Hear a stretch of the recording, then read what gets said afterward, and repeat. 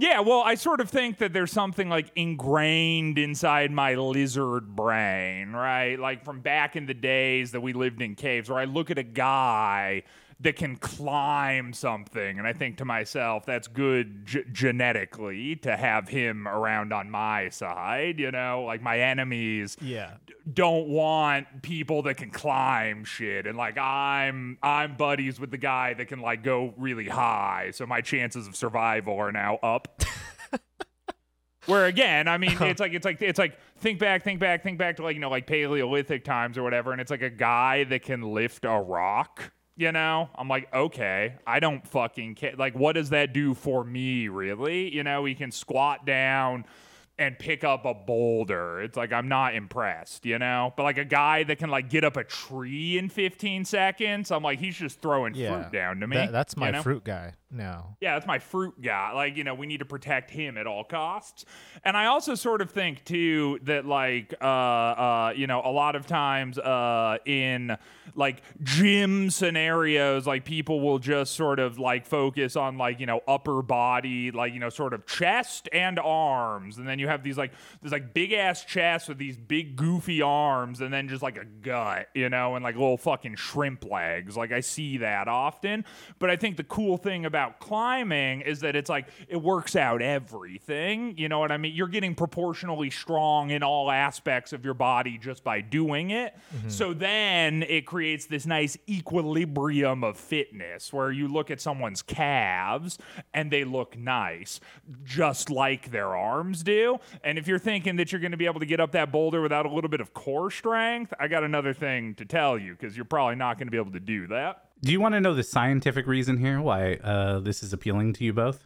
Yeah, hit me with the scientific what's the reason. science? Yeah, it's because it reminds you of Spider-Man, and you really love Marvel movies. So we should probably get into this one because you love Marvel. Yeah, lots of science in this one. Yeah, that was a lot of science. So there you go. Right. Okay. Hey, what's up, everyone? I'm Christian. I liked Ant-Man. Wow. Whoa. And is that the podcast? That's the podcast. All right, GG's. Yeah, we're done. We're done. Wow, I win. I think this is a score for me. And I'm Dan. So. I'm Dan. I'm John, and I'm resident fruit guy.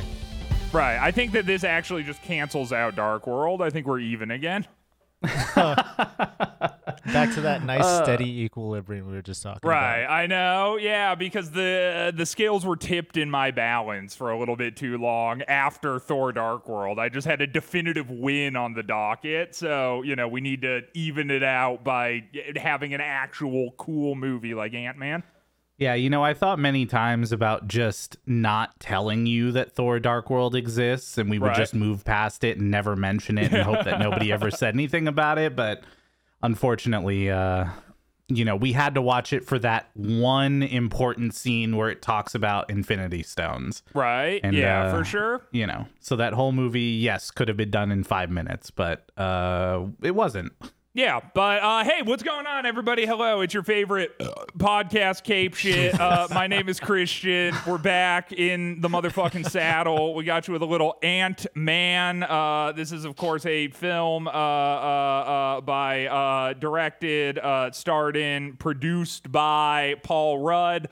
That's not true. He also wrote the script for this film as well. Partially true. He will, he completely wrote the script for this film. And it's a movie about a man who shrinks. Dude, the complete disgust on Dan's face. It's just good that this isn't a video podcast. That's all. Let's actually talk a little bit about this movie with actual facts this time, I think. Okay. That's probably a good idea. Directed by... Facts and logic. You going to Ben Shapiro us right now? No, I'm not. Oh, okay. Well, my facts don't care about your feelings, Dan. And with that, how about we get into this? That's very hurtful. Right. Yeah. Directed by the one and only Peyton Reed. What? Oh my God, Peyton Reed. That's it. Written by Edgar Wright, Joe Cornish, Adam McKay, which I didn't realize, and Paul Rudd. Adam McKay, Wait, who's obviously. Adam McKay? You don't know Adam McKay? He's done like a bunch of. You don't know who Adam McKay is? You're gonna have to Wait, for explain real? this to me, yeah. Oh, okay, Adam McKay. you're like Adam McKay. I know Joe obvious. Cornish Like, and I know come on, Edgar yeah. Wright, but I don't know Adam McKay. Adam McKay has done a shit ton of movies that you know. Step Brothers, Never saw it. What's Anchorman. that? Never saw it. What's that? What? No, you guys are fucking with me for I'm sure. not. you're I fucking with actually. me. I feel like John might be. This seems like but, Yeah. Right. Wait. Okay. So you've never seen Step Brothers? No. No. What the fuck? No. Wait, John hasn't? No, I haven't. No. Oh, Okay, yeah. I was Well, gonna fuck. say, All dude. right. I was like, "There's no way, Yeah, John." No, because you but I have- was I actually actually haven't watched Anchorman. Okay. Okay, well that's What else? What else? What else we got? more fine, I guess. Here's one for you, Christian. Tim and Eric's $1 billion movie. Big fan. There we go. This is what you get for betraying us, Alex! And then he like shoots everyone in the mall. It was culturally more appropriate at that point. I feel like you couldn't have a big mall shoot 'em up scene these Well, days, but sure, you know. So he's like good friends with Will Ferrell, is what I'm hearing. Yeah, Talladega Nights, obviously. Come never on, saw you've it. seen that. Oh my haven't.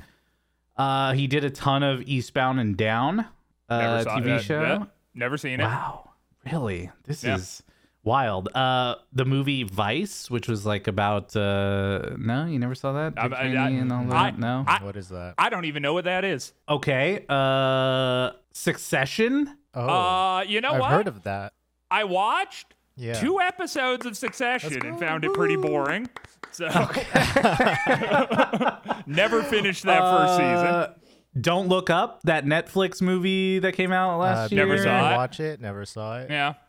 Well, see, here's the thing. I Wow. was gonna watch like Don't Look Up, and then a bunch of really annoying people recommended the movie to me, and I was like, actually, I don't think I will. Yeah. Okay, can I just say, even after I said that, that movie was not very good. Right, yeah, yeah, okay. but See, it didn't and, seem like, like it. again, that was just- that was yeah. kind of my impression because there's like certain like parts of like pop culture where it's like if the wrong kind of person is recommending it to you too much, it's just like, oh, okay, I should avoid this. Actually, I don't think Dude, I'd like yeah, it. that's how I felt about Hamilton. And it took me like 8 years to watch Hamilton. And I was like, oh, you guys were actually right. But Hell yeah. Well, hey, I'm not good going to job. tell any of them Sure, Yeah. of because course. it's 8 years later. But Yeah. also, Joe Cornish directed Attack the Block, which is this like English movie, comedy, black comedy, horror, like alien movie. Fucking sick. It stars John Boyega. Oh, yeah. It's still, I mean, for when this is going to get released, it won't be Halloween time anymore, but you guys should go watch it. It's fucking sick. Okay. Sweet. And then final writer on this, to kind of line up to what Christian said, is Paul Rudd. Yeah. Hey, Paul Rudd, my boy. hey. Wait, who's that? Who's that? Yeah, there was a pretty good lineup of people in this movie. Paul Rudd, Michael Douglas, Evangeline Lilly, T.I., Anthony Mackie made some appearances in here, Judy Greer, Michael Pena. Like, it was a good cast. I don't know Every any of person, those I feel people. like. David Okay. Dastmalchian, dude. Yeah. Yeah, okay. All right. Anyways, Edgar so Edgar Wright was actually the one who was supposed to direct it. Then there were creative differences. So he wrote it, helped write it, and then left Yeah. after the script was set in place. That's when Peyton Reed came over and took over the movie. Wait, what were the creative differences? Do we know, or did they keep that very He wanted hush? to he wanted to make it more of a standalone movie, kind of like Iron Man was, and then Gotcha. Kevin Feige went and like got a bunch of people to try to rewrite the script, and he came back and he was like, "Oh, I don't like this," and then he was like, "All right." So I'm out." probably didn't originally include like the Avengers compound, I'm guessing, and Yeah. like the Anthony Mackie cameo as And Falcon, you know. I think at that Oh, point in Falcon. That was a. You know what? I'm gonna go ahead and say, fuck Edgar Wright. That was a fun part of the movie. That was a high What point is for me. happening? What is Yeah. going What I is like that. happening? Yeah. Christian just said he was excited to see Falcon. It I was don't fun. know Well, what dude, is going on. And that was the thing is like I thought that it was strange to me that it's like you take like what is ostensibly the second lamest Avenger, the first one obviously being Hawkeye, and then you throw like they're the one in the movie, and I was actually like, you know what, it worked very well. It's actually like a perfect fit for this movie because he's for like sure. pretty ordinary in comparison to all the other Avengers, and he actually gives a pretty even fight to Ant-Man. This is like before Phase 2 though, or before Phase 3 when they started doing like more interesting things, I think, or maybe Phase 4. Is Phase 4 the one with Multiverse of Madness? Yes. Yeah. Okay. So they started doing like weird genre shit in Phase 4 that I think they were too afraid to do back here in Phase 2. I think if this movie by Edgar Wright was made in Phase 4, they would have been more lenient with him like doing his own spin on the movie, but they were just like, no, everything needs to be like cohesive and homogenized and shit. But I think that if Edgar Wright stayed on the project, this would have been like fucking amazing. Instead, it's like pretty good. Well, it's enough for Christian to like it, so Yeah, fuck it, dude. I liked it. Like, whatever. I keep saying it, but again, I don't really know what to say this week, other than like I just wanted to get that out there off the rip. I thought Ant-Man was cool. This was a fun movie. yeah. It was released July 17, 2015, made $519 million worldwide, and most of its reviews were positive, mentioning the humor, the visual effects, and the fact that it was smaller stakes, no pun intended. Thank you so much. Compared to a normal MCU movie. Yeah. It wasn't a giant city lifting up into the sky and, a threat to the world. It was, a bit smaller in regards to the stakes in this movie, so it felt a bit more grounded. I mean, it was still a threat to the world. Yeah.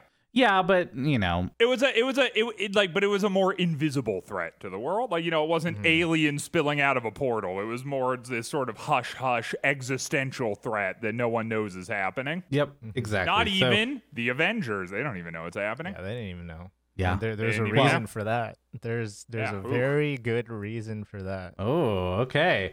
All right, well, let's get into it. It's 1989, and we see our favorite characters here: Howard Stark and a aged Peggy Carter. Yep, another aged Peggy Carter. Just less aged. Less aged. Less aged than the other one. It was much better this time around, I will say. It wasn't perfect. No. This was not immaculate. And maybe the only reason that I view it favorably is because of that horrible aged Peggy Carter. So that's the only thing I have to go off of. But I saw this and I was like, okay, sure, fine, whatever. I believe this. But I think for me, it looked worse because Hank Pym, Michael Douglas looked so good. Yeah. Like, the fact that he looked so good, and by the way, also the other guy, the government guy, which again, the guy like, who has, 0 lines, but he's there for some yeah, reason. the guy who has almost no lines, and they say his name one time in the entire movie. That guy, I didn't even realize that he was de-aged in that scene because I thought it was so well done until I see him later in the movie and was like, oh, wait, he was de-aged. And then you look at him, you look at Michael Douglas as Hank, and then you look at Peggy. And it's like they got the Spirit Halloween de-aging kit for her, and then they spent the real money on the other two.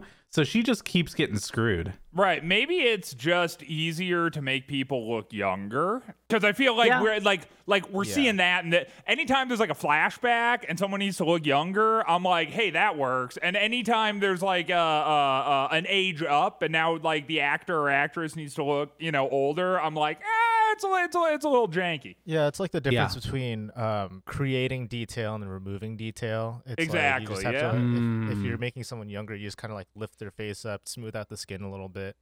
And also, we have a lot of data about what Michael Douglas used to look like, and not so much data about what someone will look like. That's fair. In the future. Wow.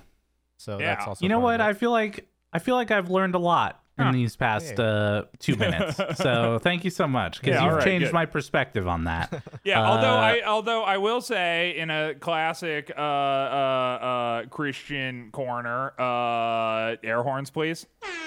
Hey, what's up? The writing in this first scene felt really stiff. Corner. There you go. What's up? It's Christians. I felt the delivery in this scene was stiff. Corner, where I point out that I felt that it was very stiff.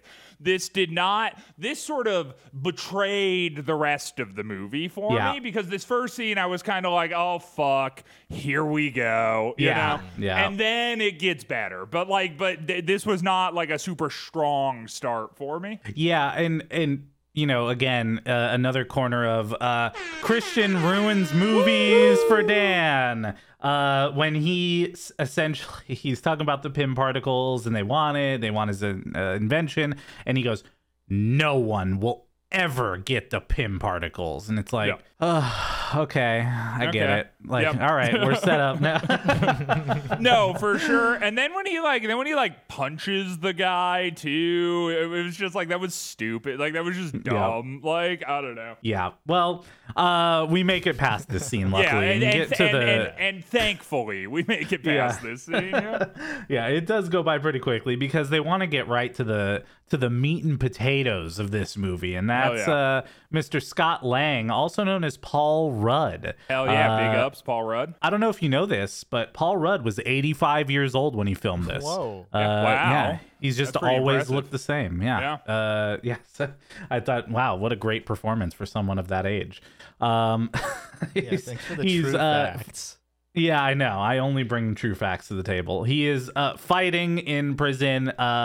Turns out it's actually a goodbye ritual before he leaves after his latest stint in the hole, as people call it. I don't know if you which knew that. Also was pretty dumb. By the way, I really did like this movie, but that was stupid. That was really not. I don't know. I thought that was kind of dumb. Yeah, I don't know what it is. It's like the first two scenes here just started at such a weird low point, but then I think right after this it immediately kicks off. Yeah, totally. Scott is leaving the prison, and we get to see Luis for the first time. He's getting picked up. We get to see the van, which this van is actually a character that will continue to show up in the MCU. Remember that horn. Yeah, well, and I also think that, maybe one of the high points for this movie to me is the fact that, like, Luis is actually funny. Like, like, he acts it really well, and he's, like, giving good lines. There were, like, moments in this movie, truly, for the first time ever watching a Marvel movie, where I audibly laughed. I wasn't beside myself, but I did a little... Okay. Well, there was some times where it was more than that. It was just to that caliber. I didn't, whatever. I didn't lose control. I didn't go into like a laugh fiesta or whatever, a fugue state where I just could not help myself from cackling. But no, like Luis as a character.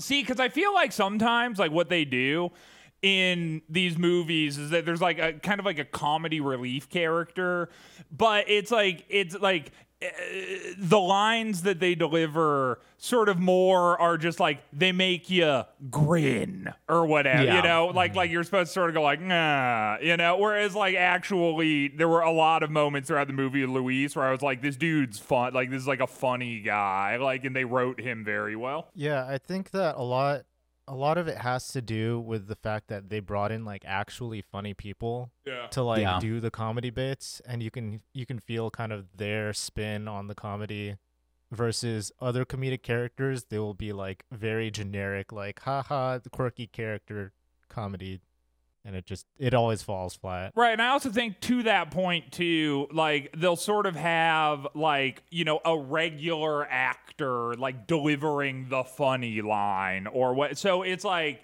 and so I think like I agree with like what you say, where it's like it's one thing for someone who like really like works within comedy and kind of understands what's funny and what isn't and how to make it funny than it is to just tell some random guy to like say a funny thing, because like one of them is just infinitely more entertaining. I also feel like Paul Rudd doesn't pull the focus away from the other characters when he's in the room. Like, it feels like all of them are sharing in those moments where like you get Captain America or Iron Man and they're standing in a group of people. It's like it's never not focused around one of them. Yeah, right. for sure. But like in this, like Scott, Paul Rudd as a character was just hanging out with the rest of them, and there wasn't any specific focuses pulled on him every single time he was in the room. Yeah, you know? it's like they bounce off each other nicely. Like in the first like van scene, even when like Luis is because Ant-Man, Paul Rudd is like, "Hey, how you been, man?" And he's like, how's your girl? And then he's like, "Oh, she left me." And he's like, "Oh." It's like, and my mom died. My mom died. It's like, oh. It's like, and my dad got deported. And he's like, oh. It's like that was funny. That was like legitimately like I was like, that's very funny. That's a funny scene. Yeah, they didn't hold back in jokes, and they didn't hold back in kind of some parts of the kind of gruesome deaths in this Totally. either.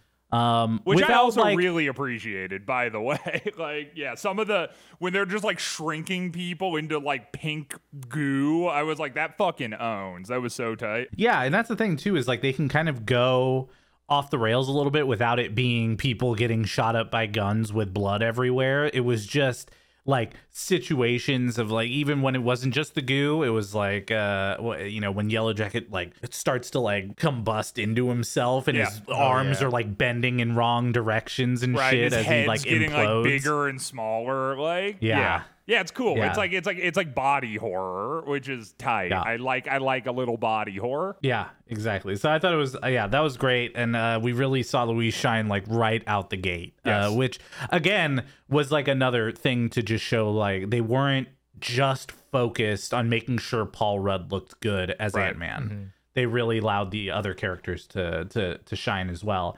But now Scott's gonna have to get a job as an ex-convict, and he's going to Baskin Robbins. Right, which also, might I add, generally this is the point where I would say, oh my God, this gratuitous product placement, what the fuck, this totally took me out. Not the case, because we get another example of this was really fun. This was actually funny. It's like this whole thing, this whole string of events, this was done quite well, sort of the absurdity of the entire thing. And I don't know who it was that was like playing the manager, but that guy did it like perfectly.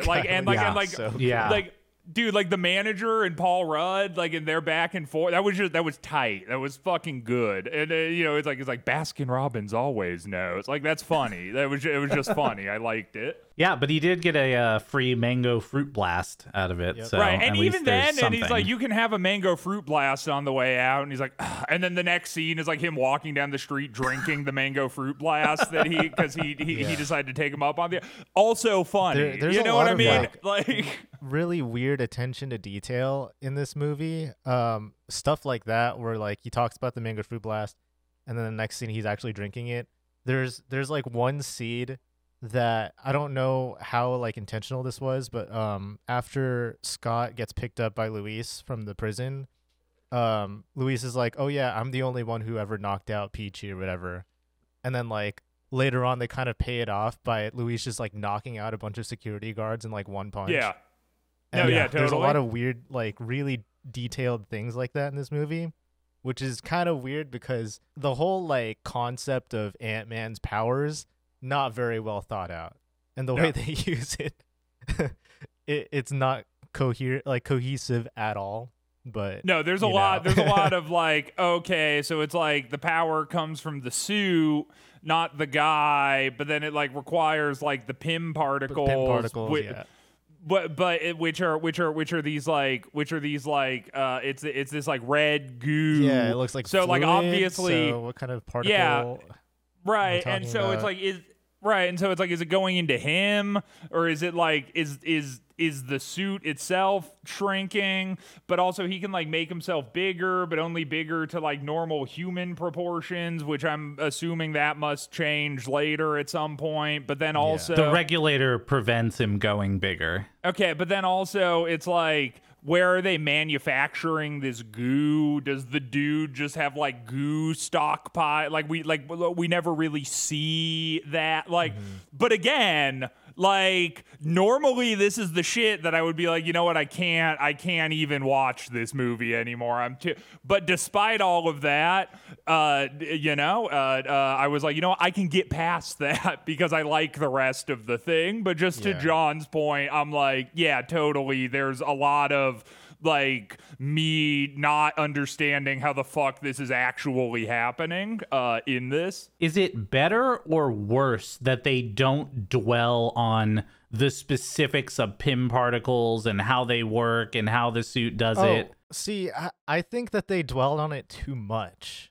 Because really, I was just about to go into this whole thing, like, because we're pretty close to the part in the story already where Hank Pym goes to like Pym headquarters or whatever it's called, Pym Technologies, and the bald guy, evil Jeff Bezos, Darren Cross, yeah, like, I mean evil, but Jeff Bezos is kind of redundant, but.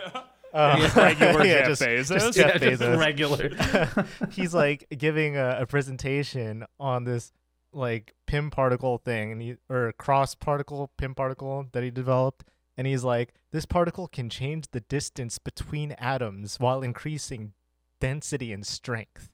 And I'm like, wait, so like you guys you guys figured out how to perform alchemy, right? Because like if you if you increase the density of an atom, it becomes a different atom, right? You're just changing matter. You're changing elements.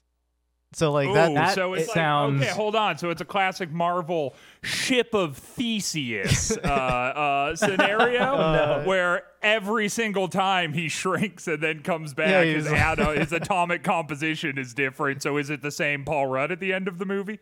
Yeah. Maybe that's how he's 85. I don't know. Maybe. I don't know. I thought like you could have literally just said, the particle lets you change the distance between atoms, but for some reason, when he said while increasing density and strength, I was like, nope, I'm out, dude. That's the line. Is he saying that he's increasing the density and strength of the atoms, or that the method of taking the atoms down while keeping the human the same increases his strength based on the size that he is?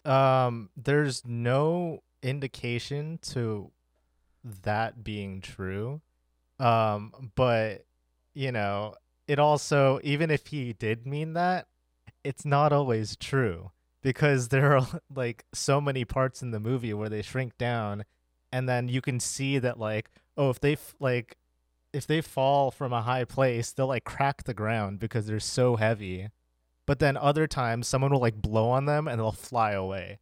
Yeah, like a speck of dust. It is like, pretty inconsistent. And I was gonna save this part for a little later, but as long as we're on some inconsistency things that popped out to me, another thing that I found really inconsistent is like the movement of Ant-Man doesn't make any sense at all whatsoever, because it's like, in order to cut, like, I could maybe sort of get that it's like he's like jumping around and like whatever, and he's like able to do that to like some degree of normal human proportion, even though he's small. But there's a lot of scenes where he's specifically like riding on the back of like a flying ant.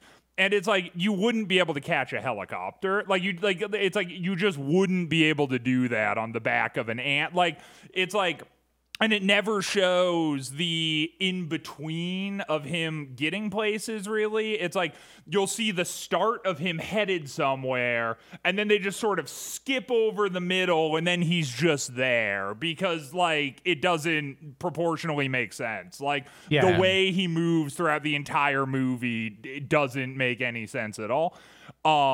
But goddamn if I don't like Paul Rudd. So again, whatever. I mean, I'm fine with it. I'm just saying. All this to say is that we can literally just have our hangups about it now and then never talk about it again. Sure. But that is just like the hugest. This is my like, how does Captain America open the 2-ton locked steel bearing door? It's the entire movie.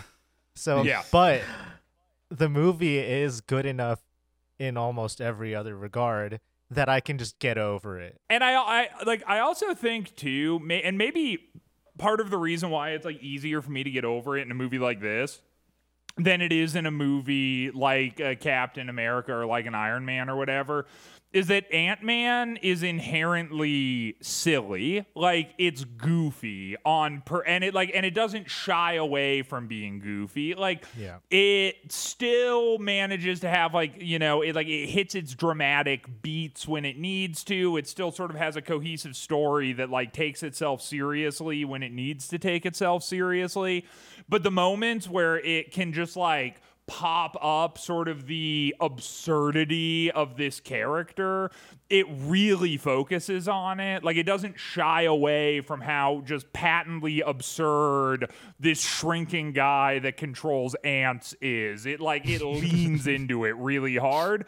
And I think that that's also part of the reason why it's easier for me to overlook stuff like this in a movie like this, because you're not supposed to like be taking it that seriously. Like, it's silly on its surface. Whereas like when you're trying to sell me a Captain America or you're trying to sell me a Hawkeye or whatever, it's like these are characters that are meant to be taken seriously. So when goofy shit is happening, it almost stands in stark contrast to the seriousness of the character. Whereas with Ant-Man, when goofy shit's happening, like it's fucking Ant-Man, so it's allowed to be goofy, you know? Well, and I think it's good because they made the right choice here, meaning that in the comics and even in some of like the cartoons and stuff like that, Hank Pym is generally the one who has been with the Avengers, right? Like, he's the one, again, in earlier comics and some of the shows and all that he's the one who invented Ultron. I mentioned that when we were talking about Age of Ultron last episode.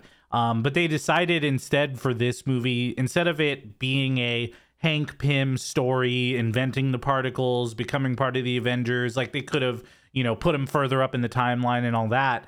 They made a really good move here to like establish Hank Pym as the past and like put all that science and all the war fighting and all that stuff in the past, and then now just bring in Scott Lang to take over as he does, you know, normally, but again, normally isn't a part of the regular first Avengers crew like this. So yeah, it was a really good choice. Although I will say, air horns, please. Here we go. Whoa, another small nitpick, as long as we're saying, hey, you know what? Just because I like a movie doesn't mean that it doesn't get by unscathed. It doesn't miss the of course, the Christian sniper scope, as it were. The justification for Hank Pym no longer being Ant-Man was like the flimsiest shit ever, and then we all just sort of like brush past it, where because it's like at a certain point, Paul Rudd is like, hey, Hank, couldn't you just do this? And he's like, no. And then they're like, okay. And then the movie just continues. And it was kind of like, what? Like, not really, though. He is super old, and he mentions that using the suit for a long time and fighting criminals and wars that he's like destroyed after that to an extent that it doesn't make sense for him to be that person, you know, like, and that like, because it like if he was walking around with like a cane, you know, or we saw like visible signs of distress, I'd be more, but I mean the motherfucker gets shot at like point blank range and never loses consciousness and then summons a tank later. Like he seems fine. Well, it doesn't take energy for him to summon a tank. Well, yeah, but by the way, it's not like he's casting it. It should though. I mean, yeah, he's like an old man that gets shot point blank in the chest, and he's like bleeding out, and then he's just like, but you know, it's not that big a deal, really, you know.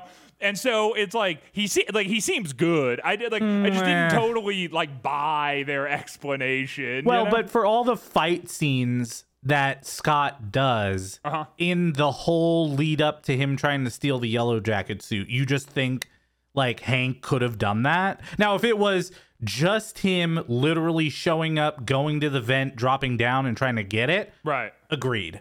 But there were also like a Well, yeah, ton but of fight also- scenes and acrobatics and going through the water main, by the way. Yeah, but like, there's also like two distinctive moments where Hank punches someone in the head and like, you I know, was just just about to say completely that. rocks their world. Yeah. So he obviously still can do that. And beyond that, back to John's point from earlier, it increases strength and density. So you don't know. Maybe he but that could've, doesn't you know? increase acrobatics. They didn't say anything about that. I suppose so- they didn't specifically say that it increases Yes. acrobatics. Yeah, actually decreasing you the get- distance between atoms makes you less flexible. Yeah. Yeah, so they had to get someone like Scott who was able to jump fences without a Right. suit. Yeah, he's you the, know? he's Yeah, the fruit sure. guy. Yeah. Yeah. Yeah, he is the fruit guy, dude. Hell yeah. Okay. So we meet real Jeff Bezos, and then he plays an ad about the Yellow Jacket. This is where we find out that he immediately is going to sell it, not waiting a second to finish even the product itself. He's ready to sell that off, and he is actually psycho. Yeah. This guy is completely not only obsessed with Ant-Man, but obsessed with Hank. And also, who left you- him by the curb. I will say another thing that unfortunately I really didn't like about this movie was some of the one-liners fell very flat to me. There were like some moments where some of the characters get a little thing, and here sort of right before this presentation starts, we see Hank meeting up with his old nemesis from 1989, and he Yep. sort of smirks at Hank and says, "Hey Hank, How's your face?" how's retirement going for you?" To which Hank replies, "How's retirement? How's your face?" And it's like, that was really fucking stupid. Like, that didn't need to be there. You know, and it's like, I mean, it's like he punched him in the head 25 years ago, you know, so it's not even like a good. It's like, you know, he's had 2.5 decades to recover from that. You know, if it was like the next day and he had a black eye and it's like, how's your face? You know, like that would have made a little sense. But this, I was just like, they just threw this weird line in here and I didn't like it. Well, it is a Marvel movie. It so is you gotta, a Marvel movie. Yeah, you I got to just- give it a few. This movie could be so good if it wasn't in the MCU. Oh my God. Like, This would be oh a my fantastic movie if it was not in the MCU. Yeah. Okay, well, I don't know about that. But we do here for the first time see not only Scott's ex-wife, their new stepdad, and then his daughter Cassie. Which I know we've talked about children in these movies or movies Dude, Cassie, in general Cassie before. was sick. I like Cassie. Yeah. Yeah. Right. Okay. That's what I thought too. But I was curious to hear because I know that you very much hate children. Yeah, Wait, I the hate daughter, and the Cassie, child actor, yeah, the daughter, dude, that's yeah. crazy. I'm gonna have to actually do a little flip and play John for the podcast right now. Uh-oh. Normally, the child actors don't bother me that much. I fucking hated this child actor. I don't even. Really? Yeah. Yeah, normally when John's like, "Oh, this fucking child actor," I'm kind of like, I don't know, you know, maybe it's like, I guess I sort of say, for whatever reason, dude, not a fan. At this point, it was fine. I think it's kind of like more so later when the stakes get higher and the scenes become a bit more dramatic, you know, and then it's like, and then her lines are basically just her going like, "Dad!" Like it was just like, it was fucking No, like see- not see, about this that. this is why child actors suck. Is because Sure. you give them like any actual acting that they have to do and they can't do it, right? Right. So like when I say that Cassie is sick, I'm like at the beginning of the movie where she's playing the character of a kid, she's good, right? Because she just has Sure. to go up there, be weird and like happy. Like that's her Yeah. role, Yeah. and that's all kids do anyway. So it's just like her being a kid, her delivering like a very easy line, being happy, and then walking out of the screen. But when Right. you give her actual acting to do, that's where it's like, it's a kid actor again. Yeah, it's for sure a child actor. Yeah. Yeah. Yeah. I guess I didn't really pay much attention to her Also, performance. can I say just thought too? she was good. Cop stepdad. Yeah. Acted well. I gotta say, whoever that actor was, Wow, I actually wow. thought he did a good job. Written horribly. I thought that character's motivations like made zero sense to me. And, Yeah, it didn't. And they begin to get worse as the movie goes on until the end of the movie when it's like, what even is that character? Like, it's like the motivations keep flipping around until the end where it's like, what the fuck is this even a person anymore? You know? No, I'll agree. Like, that was probably, as I watched this and finished it, I was like, the character that was forgotten the most was that character, the stepdad. Totally. Like, it's like they forgot to write in all of his lines and story, and then like they got to the end, we're like, oh, we should probably add some lines to this guy, right? You know, like it didn't feel impactful. Like when he finds out that Paul Rudd is Ant-Man, right? Like he just kind of goes, oh, yeah, I support you now, right? Like, totally.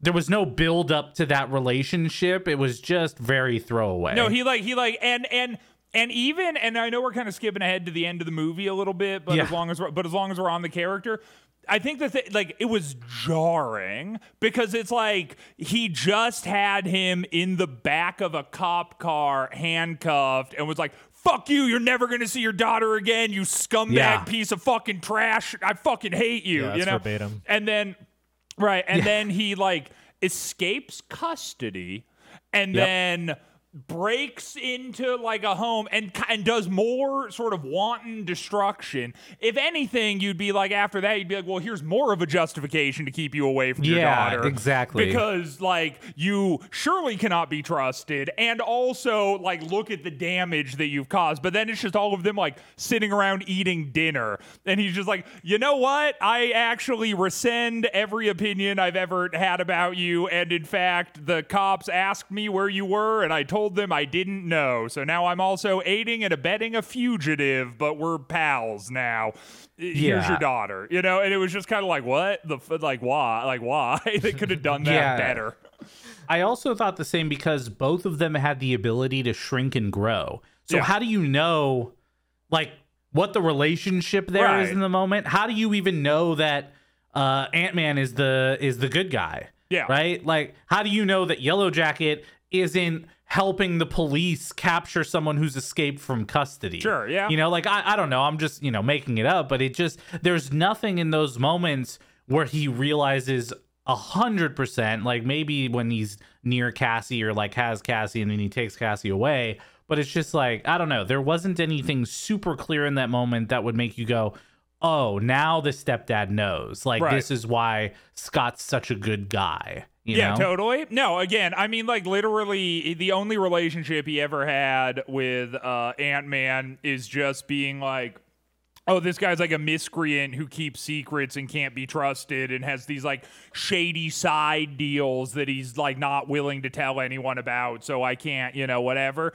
And then he's proven correct. Like the only theme in the movie is that he's proven right about that over and over. It's just the last time his brain snaps in half for some reason and it doesn't bother him this time, Yeah, no, it's true. Well, getting back to the actual part of the story here, this is the first Darren shrinks the guy terribly. We see the first goo blob. Which fucking owned by dude. That was such a cool scene when he's like in the bathroom and he's talking to him and he like puts out his hand and the guy like puts the paper towel in his hand and then he shrinks him and then he uses the paper towel to like wipe him off the ground. That was fucking tight, dude. That was sick. I liked that. That was really cool. Yeah, it was again like a moment where they were able to kind of play around with the rating of the movie while still making it like cool, right? For sure. Which I really enjoyed that. That was pretty cool. And so Scott's back. He's in. He wants to go do whatever this. Well, can I say at this point really quick? Yeah. A trope that I absolutely hate in movies that like every movie kind of does is that like he gets back to his apartment and all of his boys are hanging out and they're playing video games. And like the dude holding the controller is just like whipping the controller around the room as he plays the game. And that's present in like every movie. And it's like dumb because I'm like, maybe I sort of get it if it's like the early 2000s and video games are this like niche subculture and no one's ever heard of them before. So you could plausibly sell that to an audience as to like what a guy would look like while but I'm like, bro, it's like, you know, it's the year of our Lord 2022 or whenever this movie came 2015. out. It's the year of our Lord 2015. It's like we all fucking know what a video game looks like and it doesn't look like that. So could we just like notch it down a little bit, please? Like, thank you. Yeah. Do you know the worst instance of that happening? You ever see the movie 40-Year-Old Virgin? No. Yes, I actually have seen 40-Year-Old Virgin. And Steve Carell is in his gamer chair that has joysticks on the armrest, hell yeah. and he's playing Tony Hawk's Pro Skater. And he is in his fucking chair, like, that's awesome. turning back and forth, moving these joysticks in place while his character is just like skateboarding. Yeah, fuck yeah. And that's pretty widely known as one of the worst implementations of They video already games on the unlocked screen. like session skate controls where he has to control with both joysticks at the same time. Right. Yeah. Yeah, so that was that reminds me of that when I hear that. But we get the first Luis story time where I loved these sequences here where he's telling his story and they lip sync his words to the people. So good. So good. Like that like cuz it happened and the fact that it's like this one is so good and then they kind of call back to it at the end of the movie also. Like that that was good. That was like really good. Yeah, because you think it's one of those things where like they're gonna do it once, it's gonna be really good, and then they're gonna overdo it and like do it like 2 or 3 more times, and it's not gonna be as good as the first time. But I felt like the one they ended the movie with was just as good because I feel like they added some interesting storyline to it and then also put Falcon in it, right? So I loved the use of his storytelling. I have to wonder if Edgar Wright wrote those parts in before he left the movie. Because it feels very Edgar Wright. Those are super Edgar Wrighty. Yeah, totally. Because like it's like I hadn't even thought of it, but almost like now that you mention it, it's like that's almost sort of like the intro to Shaun of the Dead a little bit. Yeah, like I don't know if you saw yeah. Shaun of the Dead, but those kind of like long sequences where it's like the camera's just moving through like people just sort of doing things. That's like very like the beer's sure. filling up and then time skip and it's like right, exactly. Yeah. Yeah, he's with a monologue happening over it. He's for really sure. good at doing those like interesting camera like transitions while the story's happening in the background. Really good. Totally. Yeah, and so Scott is in. He takes the tip from Luis from that story, and they're gonna go break into this old guy's house who's not gonna be home for a while. And so we see some Assassin's Creed climbing up the house by Scott, jumping into the house, making his way to the basement, finding the door to the basement, which is a fingerprint scanner. Right. Which leads to a very elaborate way of getting a fingerprint. Yeah. Fine, I guess. I mean, it makes sense. Like, okay, sure. That you do you, I guess when I was watching it, I was like, do I place my thumb on my door handle when I open it, like so clearly that you could pull a fingerprint off of it? I don't think so, but it was fine, I guess. I learned how to pull a fingerprint. He's like a master burglar, so he probably would have like he would have gone to the door, and if the thumbprint hadn't been clear enough there, then he would have had to look elsewhere. Yeah. But fortunately for him, that's where he found the thumbprint. I love that you're the one defending this, by the way. Dude, it's a good It's a movie. good I like it, movie. bro. Fuck. This is wild. This is wild to me. Yeah, I thought it was a little bit ridiculous, personally. Really? This is the part where I was like, all the things that he's doing kind of like it doesn't feel almost quite believable, but it is also almost quite believable, if you get what I mean. Yeah, it's believable within the realm of the movie. Also, I'll tell like you you what can't wasn't. take fingerprints like that. Like that is real. Yeah. So like I don't know why you have a problem with it, Dan. Yeah, I mean, I think that he was able to find all the things in the house that he needed to do it like so quickly, and then had all the tools, and then turned the burner on and like did all of that within manner of, a minute and a half. I don't know, like. But I found what was really reasonable is him shrinking and then growing. I thought that was really realistic. No, see, for me, dude, the part that I found unreasonable was him blowing up the safe with the nitrogen. That was the moment to me where I was just kind of like, who the fuck just has like nitrogen lying around? It's like He's that a was master like burglar, bro. Yeah, I know, but that was like, but the thing is, like, he goes down, he doesn't know that the safe is there. So he's like, wasn't prepared for the safe being what it was, but then he instantly knows that he needs to like pop it with nitrogen. And then he just like, and then fortunately enough, he just so happens to like, have the nitrogen on hand to pop the safe open. Like, that was the thing where I was like, okay, I don't fucking buy that at all. But see, that's my same argument about the other part, except for the fact that he, whatever, he doesn't know that fingerprints are there. My point is more so like he's able to find all the right tools in that moment to like get the fingerprint off the door, and it's like a perfect fingerprint to be able to get into the safe or into the basement. But I think the thing here that we go. Okay, Dan. You ready for, press the button? Oh, shit, dude. God. I'm about to Exodia you. You ready? I'm about to hit you with the point to end all points, and you literally will not be able to argue against this point. You ready for it? Yeah. Hank Pym set up the thing for Ant-Man to break in and steal the suit. Therefore, he had already cleverly put all this shit out, knowing that this was the way that Ant-Man was going to be able to get into the safe.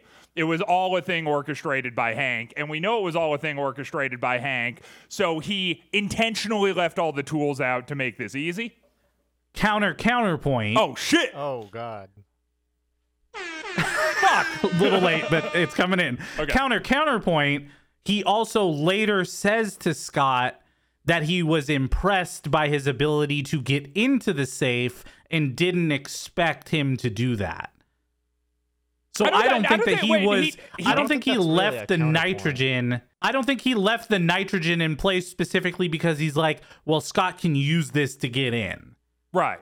Yeah, oh, for sure. The nitrogen's silly. We're not talking about the nitrogen. I agree. Nitrogen, I'm like, I don't fucking buy it. I'm saying, like, the thumbprint scanner thing, like, Hank Pym, he's like a genius kind of character, So I'm sort of like, he'd know, like, he would also be able to do a similar thing in that scenario to get past, like, the thumbprint scanner. So I'm saying that he left little breadcrumbs around his house, knowing that Paul Rudd was going to be able to. This is how I sound, huh? This is how you sound. This is how I sound in every other literally how you podcast? sound every episode, dude. This is how I sound when I make headcanon, huh? Wow. Yeah, you're going to go hang yourself when this podcast is over? This is unreal, the view that I'm getting on this. Honestly, if there was any way to end phase 2 for us, this is the way to do it. Because, by the way, this is the last movie of phase 2, in case we didn't mention it yet. Yeah. So, wow, what a finale to phase 2 this is. Oh, yes. Which, you know what, by the way, just to mention it, when we were talking about phase 2, and I thought that it ended with Avengers Age of Ultron, I was like, oh, that's weird that they wouldn't end it with Avengers, that it ends with Ant-Man instead. I don't remember Ant-Man sticking out as much, but now I realize, you know what? This was like a great way to get kind of the taste out of your mouth from a flying island where millions of people are going to die. So I kind of get it. It makes sense. This was a great phase 2 ender. Yeah, it's a nice palate cleanser. There you go. This is it. Yeah. We should probably get through the rest of the movie now. Sure, yeah. Yeah, maybe. All right, great. Well, he got the suit. It was Hank's house. He watched the whole thing. I don't know if you caught that, if that was going to be what had happened, but, I guessed early on that was going to be Hank's house the whole time. And we get to see for the first time that they're moving away from rats and moving to goats to try to get those things to shrink. I think that was a sheep, bro. Little baby lambs. Yeah. Was it? Yes. Yeah, Oh. it's like that's what a sheep looks like. It well. also explains the reason it was going. Bah! It's like the sound Well, I sheep didn't make. catch that part. I thought it was making No, it was not. A It was goat- not. It was a not. goat It was not sound. making goat sounds. It was How did goat sound? definitely a sheep. How does a goat Wait, can sound? you- Like, Yeah. kind of, you know, Yeah, just pitched as up. oppo- a as little bit. right as Okay. like as opposed to a sheep, which is more like, you know. Yeah, that's true. Interesting. Yeah. It's a fine distinction. Yeah, You you know. wouldn't get it. Yeah, obviously. I mean, you didn't. So Well, yeah, so they're destroying sheep goats. And,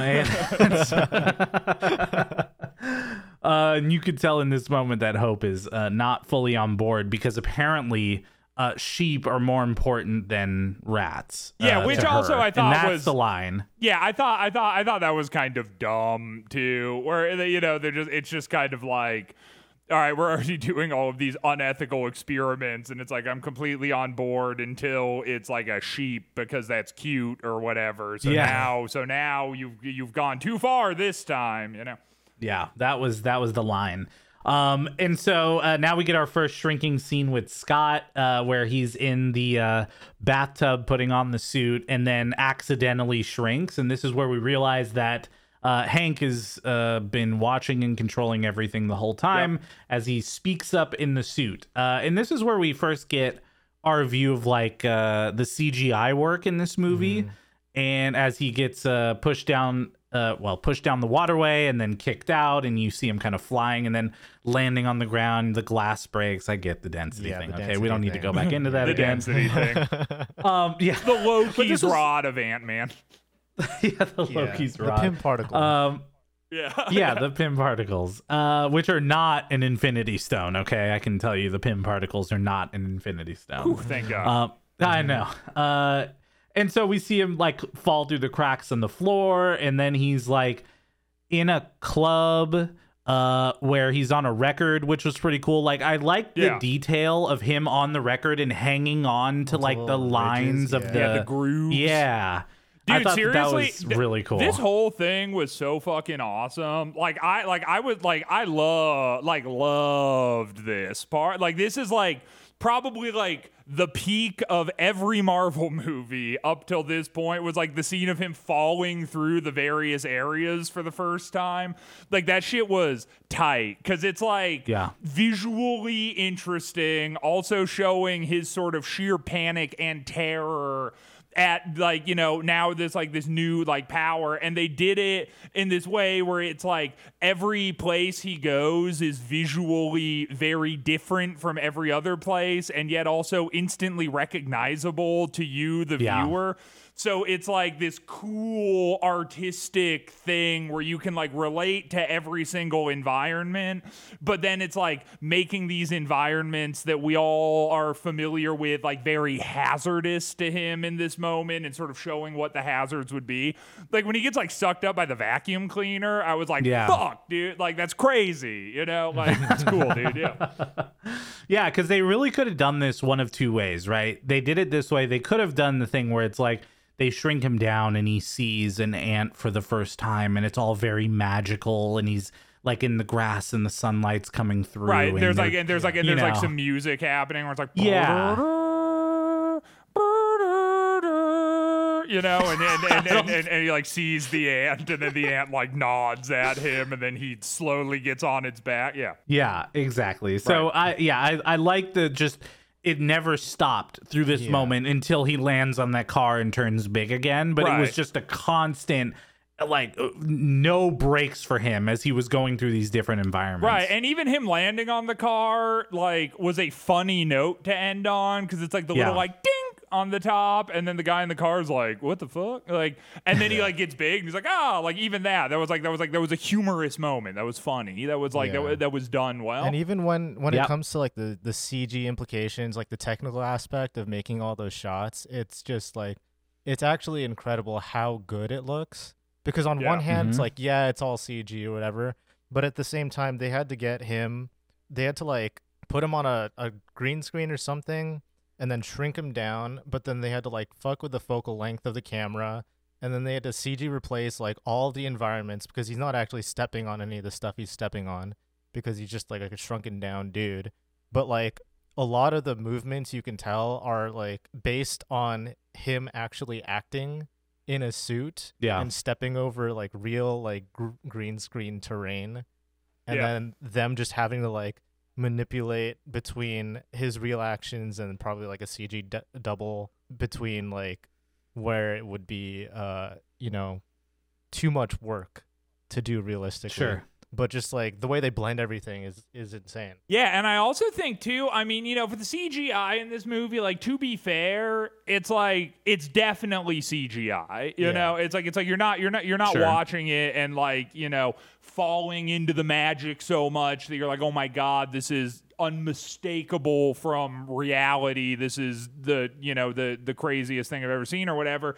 But I will point out that, like, for the amount of CGI that it took, there, like, and for the amount that it took to make it work, it's like we've seen shittier CGI for way simpler things, like in the Marvel universe up till this point, and it's like there was no like Guardians of the Galaxy when when there's like a slow motion jump that Star-Lord's doing and the CGI was just glaringly bad, or like during like Thor Dark World where it's like there's like one of the scenes of like the ether like spinning around and it just looks like shit. There was no moment like that in Ant-Man where there was like this one CGI scene that stood out as like really awkward or not good or what. I mean, maybe truly that scene was the aged up face of the girl in the beginning of the movie, like, and then beyond that, it was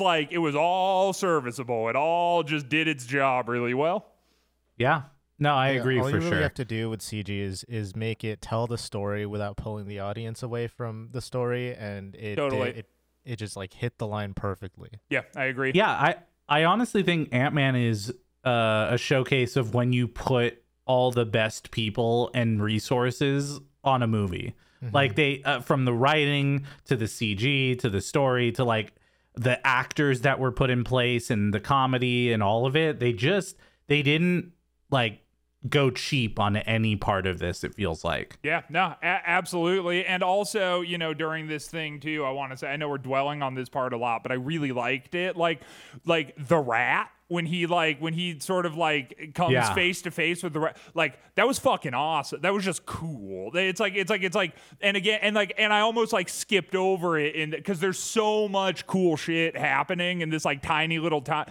And the cool thing about the rat too is that it's just like another like Flash, amidst all these other things that like, it's not like this thing where it's like, okay, now he has to do battle with this rat, and it's like this is like a it's just another thing that happens. It's like so many things happen right here, and it's really cool. Yeah, because you could totally like think about in a quote unquote normal movie, what they would do is like he would encounter the rat and it would cause a 10-minute scene of him like going back and forth with this rat and like hiding from it, and then he uses the mousetrap to set the rat up and like all this other stuff, and they didn't dwell on any of those moments. No, and this is like literally like sees the rat, he's like, fuck, he just jumps on the mousetrap, and it's like, phew, he's just gone. And it's like 15 seconds of like this. It's cool. It's really cool. And then after this, actually, another thing that you guys might have missed, but we get a cameo appearance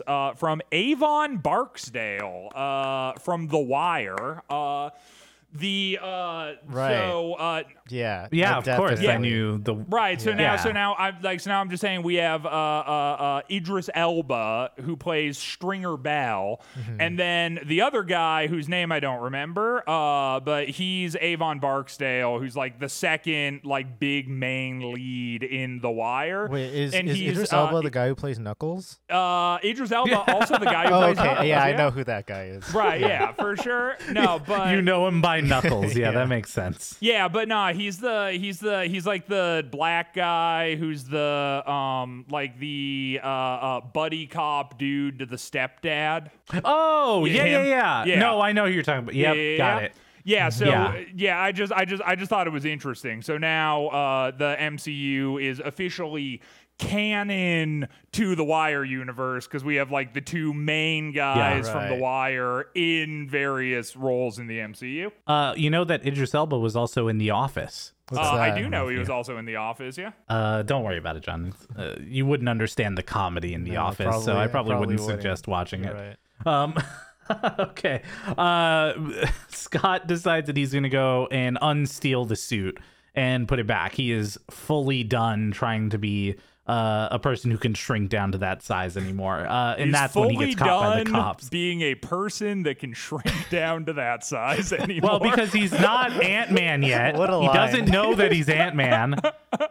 he's just Christ. he's fully done with it. He's giving up that part of This himself. podcast episode is a fucking episode from the Twilight Zone. As far That's all as I gotta shrinking down to that size anymore, Yeah. fully done with it. He's done. Oh, God. All right. Hank's going to meet him in person now to tell him he should be a guy that enjoys shrinking down to that size more often than he Right. has already done it. That's what he specifically says to him. Right. So, Yeah. we do see the first instance of the ant control, too, Yeah, over the for camera. sure. Yeah, when he has to like sort of step out with the bullet ants on the ground. No. In the interrogation room. Where it's covering up the before camera. that. Honestly, right, that yeah. shit, dude, all the ants just gross me the fuck out. Like, I just. Well, yeah, dude, me too. But I loved that. Like, it's like I thought. I like it too, but it's also Yeah. just like every single time I just get like crawlies on me. I know, dude. They're creepy. Like, They're and I thought gross. that shit was cool, is because they didn't like it. Like again, like it sort of adds to like the fantastical nature of the film. Is that the ants are just like gross as shit, and like no one references it or talks about it really, but they're like supposed to be. It's like you, the audience, are supposed to be looking at the ants and just being like, oh, Jesus Christ, what the fuck? But it's just like everybody just acts like it's completely normal the entire time and no one really says anything about it. And I liked that. It like kind of added to the mystique of the entire thing. Yeah, you know what it did too? It also made me think, like, are ants really just always there ready to like come out and bother you? And it's like, yeah, they kind Yeah, of they kind of are. are. When you like when later on when he's in the car with Hope learning how to like control the ants, Oh, and the dude. ants just like come out of the car vents Yeah. onto the fucking dashboard. I was like, ugh. I gotta say another Dan line. I really enjoy the idea that ants are always there, ready to come out and bother you. we're not airing this episode. It's not going it's out. so I'm just good. letting you know right now.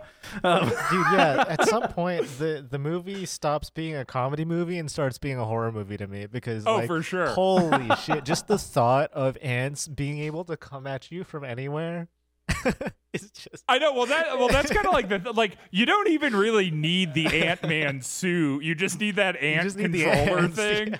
and then it's like you could Yeah. like rule the world with that, dude. Like, Yeah, people like John staying home all the time. He does not want to go out into the world of ants. No. right? He doesn't.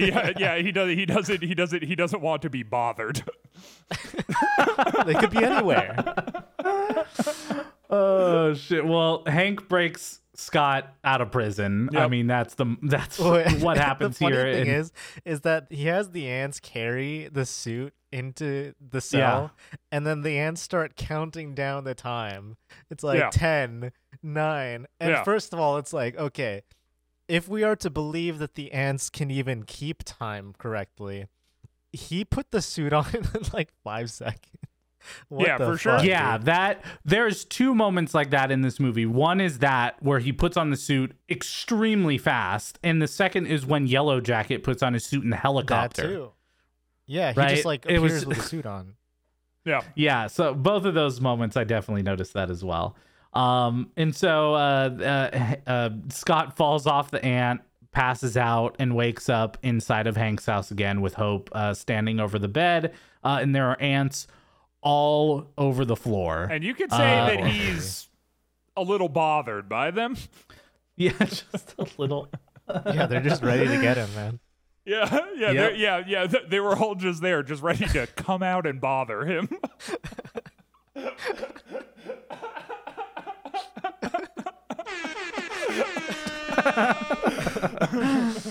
Oh man, where do we go from here? You know, Fuck, I don't dude. know. Yeah. Well, Hank's gonna describe the Pym particles to Scott, give him more of a background, and also try to play into his more emotional side by saying this is a way to redeem yourself and Right? Yeah. be better in the eyes of your daughter. He says this is your chance to become the hero she already thinks you are, which is a callback to what his ex-wife told him about his daughter, like verbatim, which is another detail that is just like very consistent in this movie because he had been watching Scott.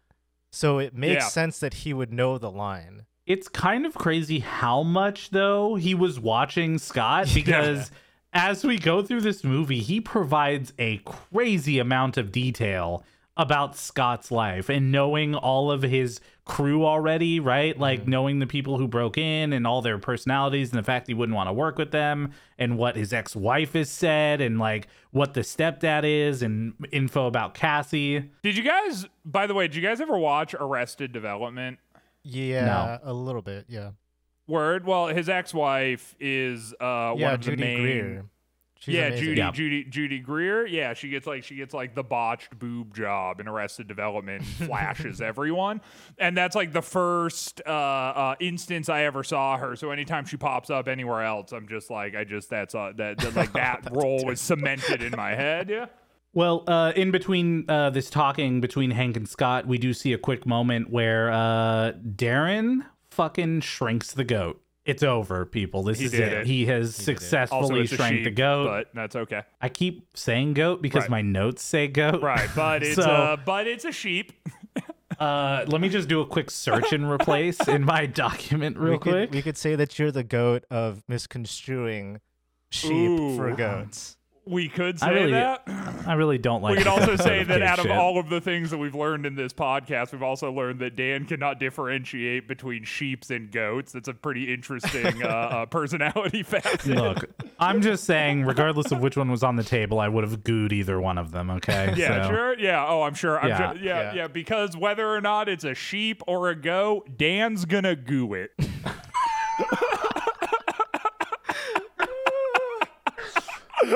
Is this episode over yet? I'm just curious. Okay, here we go.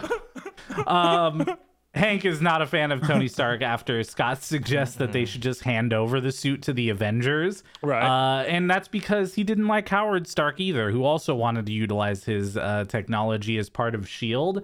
And Hank wasn't going for that. And Tony isn't necessarily any better than Howard is. So they're not going to do that. And they're too busy dropping cities out of the sky, which gives us our clear timeline link here to Age of Ultron, which clearly had just happened right before this. Hank, out of nowhere, kind of yells at Hope super loud and then gives this really, like, Captain America style speech of, like, trying to get them ready for what's coming next. And I just love that Scott breaks the tension in this moment. I think that's the thing, is they don't ever hold on to these serious moments for too long without one of the comedic relief characters or just someone breaking the tension in that moment. And the comedic relief's like good too. So it's it's good. So it actually, because he, like, when he ends the speech, then Paul Rudd is just like, wow, that was a fantastic speech. It's like, it was good. I will say, back to my one-liner gripes, we get a classic shitty one-liner here that I thought was pretty lame. Where Paul Rudd is like, all right, you know what? I think you're right. You've convinced me. I will help you. My days of breaking into places and stealing shit are behind me.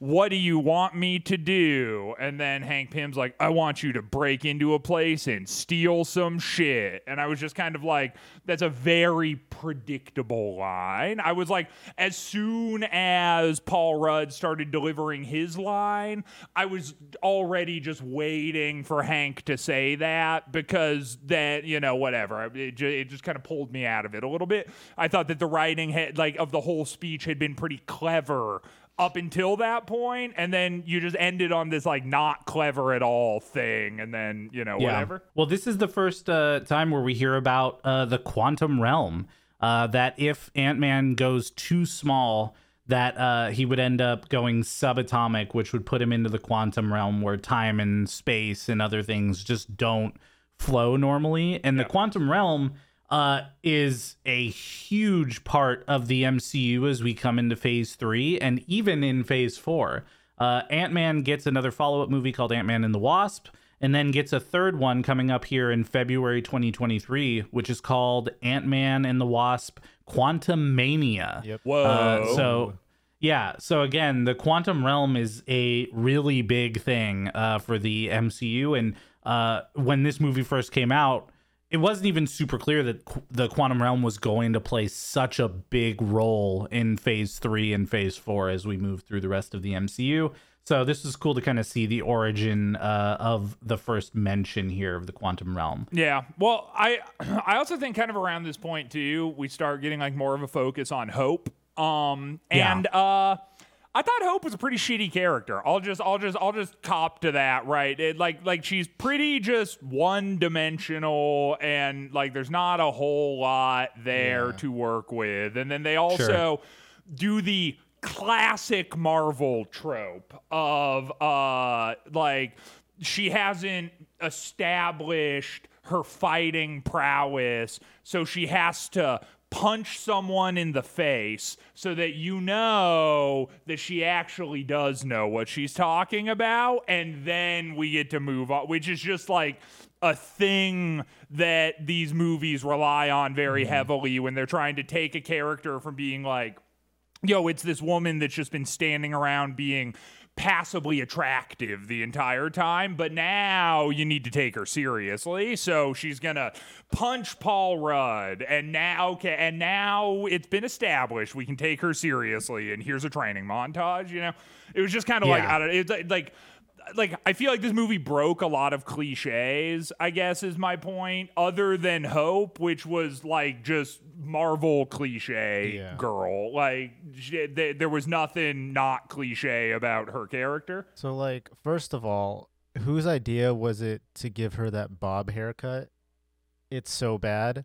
And second of all, in that training montage, there's like and this is probably only a gripe that I would have, but there's a rock climbing wall in the back of the gym that's like 12 feet tall.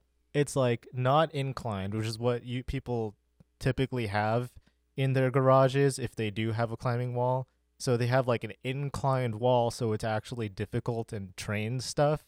And on top of that, all of the holds on the wall are like giant jugs. And it's like, what is this even training, guys? It doesn't make any sense. Right. I just need you to go back and look at the wall. And just appreciate that moment. Just appreciate it, because like someone was like, what could we possibly have them do? Oh, they need to train climbing. And then someone who didn't know anything about climbing just like put in a fucking wall. And it was like, this is what climbing walls look like, right? Anyway. Yeah, it's close enough. That should bother me. But we do get this training montage moment. We also finally hear about what happened to Hank's wife and Hope's mom, right? So finding out that there was a intercontinental ballistic missile that was being shot at the United States, and that Ant-Man and the Wasp were going to try to take this missile down, and the only way they could do it is if they went subatomic. Hank's regulator wasn't working, and so his wife ended up doing that, and she got stuck in the quantum realm. If only they had a black hole they could have pulled the missile through, then everything would have been just fine. Would have been great. You know, they could have, unfortunately there were no black holes in the sky at that moment that they could reroute the missile through. And so he spent 10 years after that trying to learn more about the quantum realm to bring her back. But the only thing he learned is that we don't know anything at all about the quantum realm. Yep. And so they also, through this training montage, go through what it's like to control the ants, how they do it, the sugar cubes being brought to the coffee, and that he's kind of not able to do this. He's having a hard time trying to control the ants, but he does name one of the ants during this time, Anthony. Anthony. Big ups. Anthony. Yeah, big ups to Anthony. So, so this was kind of a cool little way to get through all of the different features here. And Scott also helps Hope realize, like, hey, I'm not here because I'm the best person for this job. I'm here because I'm expendable. Yeah. And you're not. So just realize that that's right, which the case. also is And- kind of like a dumb scene because it's like this is obviously what is happening, and it's like this girl is supposed to be this like again, it's like I just felt like the way that they wrote her character is that she's just sort of like ruled by emotion. She's just kind of this hysterical woman who just feels things and then acts upon the way that she's feeling, and like there's just not there's not a whole lot of depth there. Although considering that they tease her at the end of the movie for being the Wasp, potentially she gets more of an arc later, but here Yes. it's just kind of like she just is literally like the Paul Rudd side piece, doesn't matter that much, really. Yeah, by the way, the hair bob, I looked it up, is a comics thing. That's what the hairstyle Yeah, you was can for change the it, comics. Which, You can change Yeah. it. yeah, it's like they end up getting rid of it, by the way, after this Yeah, movie. yeah, yeah. It doesn't make its You've, return. you've taken enough creative liberties at this point. Just like give her hair Yeah. that doesn't suck. All right, well, he's on his first mission. They're going to an old Stark storage facility Yep. to get some device that they need Right. to put in place because technology. And you know what we get here, fellas? And what's that? We get an airplane jump. Oh, whoa. There it is. I thank you for bringing this up because yes, airplane jump. But the other thing I was thinking is every time he jumps off one of the flying ants, also an airplane jump. I feel like an airplane has to be like an like it's like a It can't just be a flying device. See, I don't think so. I think it has to be an airplane as long as it's on Earth, and then I'll accept it as a flying device if it's somewhere like Asgard, because they don't have airplanes. We did accept helicopters in one of the movies where it was the jump into the helicopter when the Sure, building right. was collapsing. Right. So I feel like we've been a little I loose feel like on that. this is maybe the distinction. It has to be a mechanical flying machine, not a biological one. Wow, you're really discriminating against Anthony at this point. I really Yeah. am. Yeah. Yeah, Anthony, all he ever wanted to be was a helicopter. So, Yeah, well. I don't know. Didn't work out so well for him in the end. We have to start the Ant Lives Matter hashtag. Oh no. Okay, there it is. Okay. It's not a storage facility. It's the new Avengers campus that we saw at the end of Age of Ultron. Whoops, that was a mistake. And so Scott says, "No, I can do this. It's all good. No worries." But you know who shows up? The second best Avenger, Right, of course, right under Hawkeye. Falcon. Yeah, right under Hawkeye and his floppy bow. And his floppy bow. Yeah. But again, like this didn't feel cheesy. It didn't feel like terrible for the Falcon to be there. If it was Hawkeye, it would have been like kind of I don't know, like Well, Hawkeye also showing up Ant-Man as would like have just beaten the ever-living shit out of Hawkeye. Like, Hawkeye would have Yeah. been completely defenseless as Ant-Man just, like, bashed his brains out. So, you know. Yeah, so we get a sweet Ant-Man versus the Falcon fight, and finally Ant-Man goes into his wing pack to disable it. Yeah, which actually, I mean, I kind of said this at the top, and fuck me, but God, this was cool. This is a cool scene. Like, I liked the entire thing of this. I thought it was, like, choreographed well.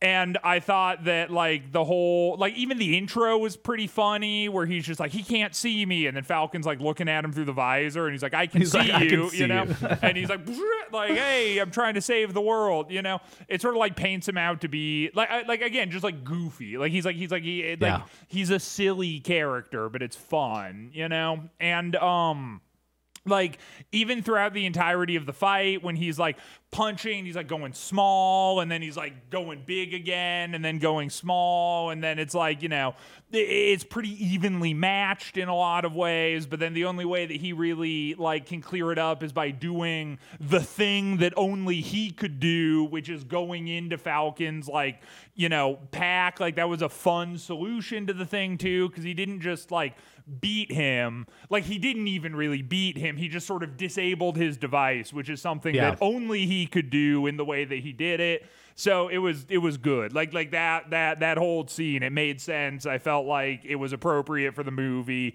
And it really sort of highlighted the character of Ant-Man while also like tying it into the larger universe, while also not really distracting from the plot of the movie. Like it just flowed nicely. So here's the part where I'm going to play the part of Christian for a second. So he disables his wing pack.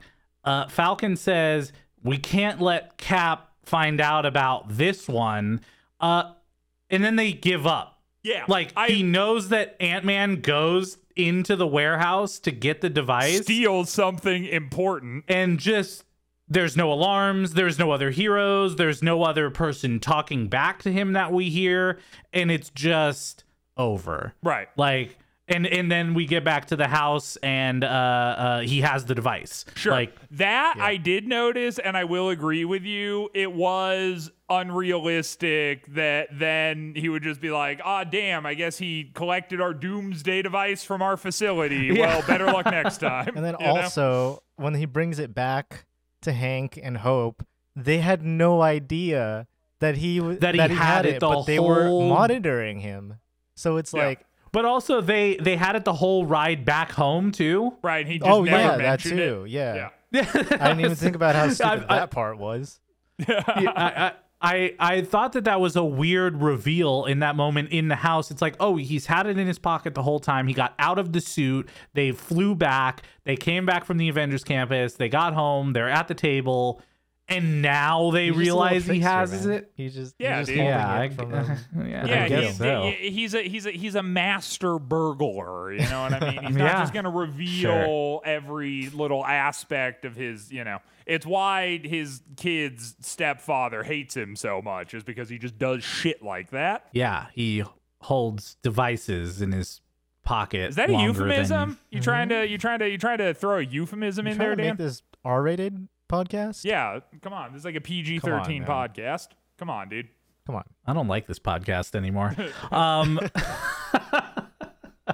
Darren, though, is in the house. He's there, and he's there to invite Hank to the launch of the Yellow Jacket tech, and they realize that the plans are out, so Scott has to control the ants instead of Hope controlling the ants, even though no one sees either of them, I guess. Right, so except Scott for he controls, does. That was another he thing. ends up seeing them, But it's like, but he couldn't have. Like, that was like a weird thing to me, where it's just sort of like, it's like he didn't see them, but then later in the movie he's like, you know, I saw you there, and it's like, well, that you did, but like, what the fuck? That doesn't really make sense, but that's fine, I guess.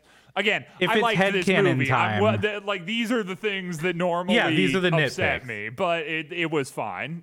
That I'll just look past it. If it's headcanon time, my headcanon would be, it wouldn't be unrealistic to think that in a world where this guy is developing a formula for particles that can make you shrink, that he could maybe track her cell phone and find out where she is whenever he wants to. Right, but he says, I guess, but I mean, he also says specifically, I saw you there. Like, he wasn't oh, I looked on my GPS, there, I knew you were there. Yeah, whatever. It's just like I saw. Like, it's like a visual confirmation, which he never got. And the door to the kitchen was like closed because Hank has to open it in order to like go out. And then by the point that he opens it, they're already like hiding. So it's like, was he snooping around the kitchen before he made it into the study? You know, it's like, I don't know. It was just that, but you know, whatever. Yep. And then they realize now that security's been increased, so they're going to need a bit more help. And I think we know just the people to do the job. Black Widow. Black Widow. There she is. No, this is when Scott's crew arrives. And again, Hank already knows these guys just from his spying, so is not on board immediately. And it doesn't help when they show up and it's Luis. Yeah. And Luis is just real silly in this moment. But I loved every use of this crew. It didn't feel overdone. It didn't feel like too much comic relief. Also, they were just... before we get too far into this, I do want to say I have another nitpick one-liner. A one-liner I just did not like that happens like around this moment. Like just before this, when Darren, is that the guy's name? Jeff Bezos. Yes. When he's leaving the house, he looks at Hank and is like, why was I your protege? Out of all the people you could have picked, why did you pick me? And Hank's like, I saw myself. Yeah. And then he's like, then why did you abandon me? Why did you turn your back on me and our research? And he's like, because I saw too much of myself. And I was just like, puke, dude. Fuck no. Like, get the fuck out of here. That sucked. Anyway. Yeah. Yeah. Not a fan. I agree. Didn't like it. I don't know why, and it seems like they gave a lot of these one-liners to Michael Douglas. Yes. Yeah. Almost like he wanted them as part of his contract to be in the movie, right? Like he's like, if I'm going to be in this, I'm going to need a few one-liners, Right. and here's my Imagine suggestions. I need my fucking one-liners. Please, that would be really I'm an great. A-list Thank you. actor, and I demand them. Yeah.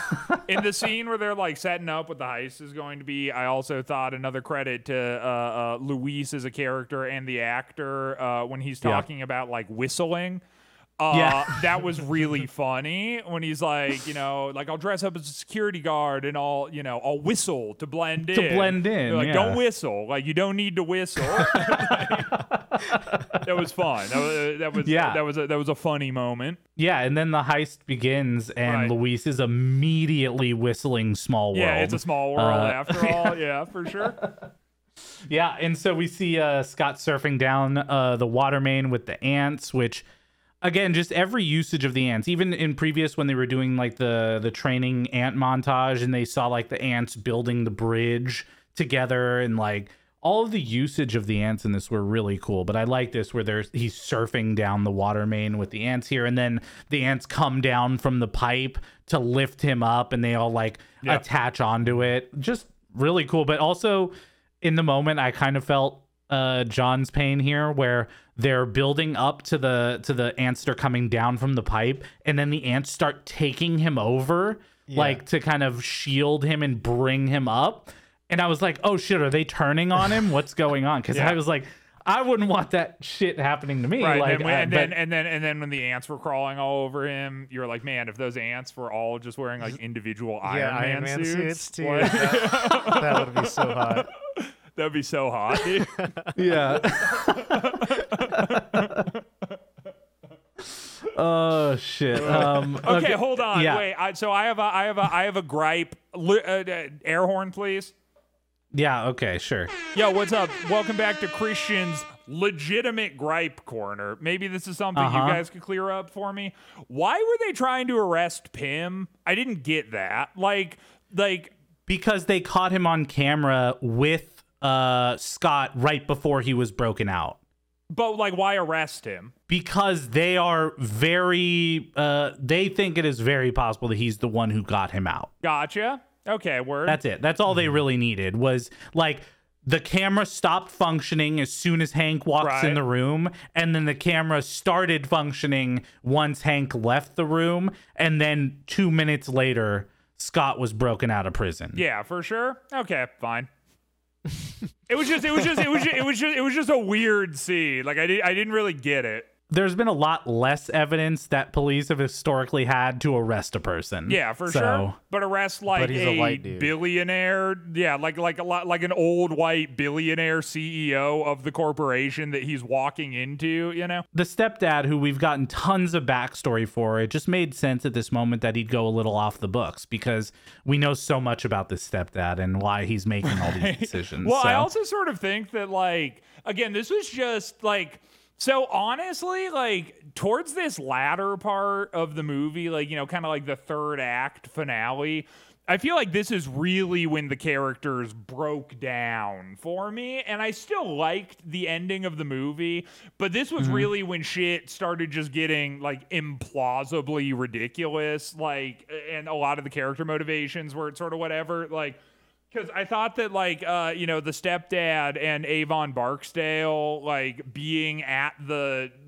spot and, like, trying to do cop shit, like, it just didn't make a lot of sense. Because they're like ADHD, bouncing from point to point, never actually doing anything, and never really addressing the fact that they aren't doing anything, you know?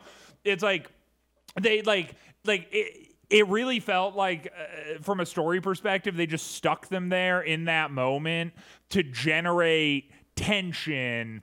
But it was all tension with no payoff because none of it had any further reaching implication. Like, the story wouldn't have changed at all had they not been there. Like, they didn't really affect anything. They didn't go inside. Yeah. They didn't I totally they just kind of like hassle Pym, and then they like hassle the guys in the car, and then don't handcuff them, and then the dudes just get up and drive away, and then they just kind of react to the fact that chaos is now breaking out at the Pym facility. Yeah. And that's it. That's the only thing they do. And so it was just sort of odd why they were even there. Yeah, again, it was like they would react to whatever shiny object was happening next to them, right? So, like, they were talking to Hank, and then the car was getting stolen. So they both ran after the car and left Hank.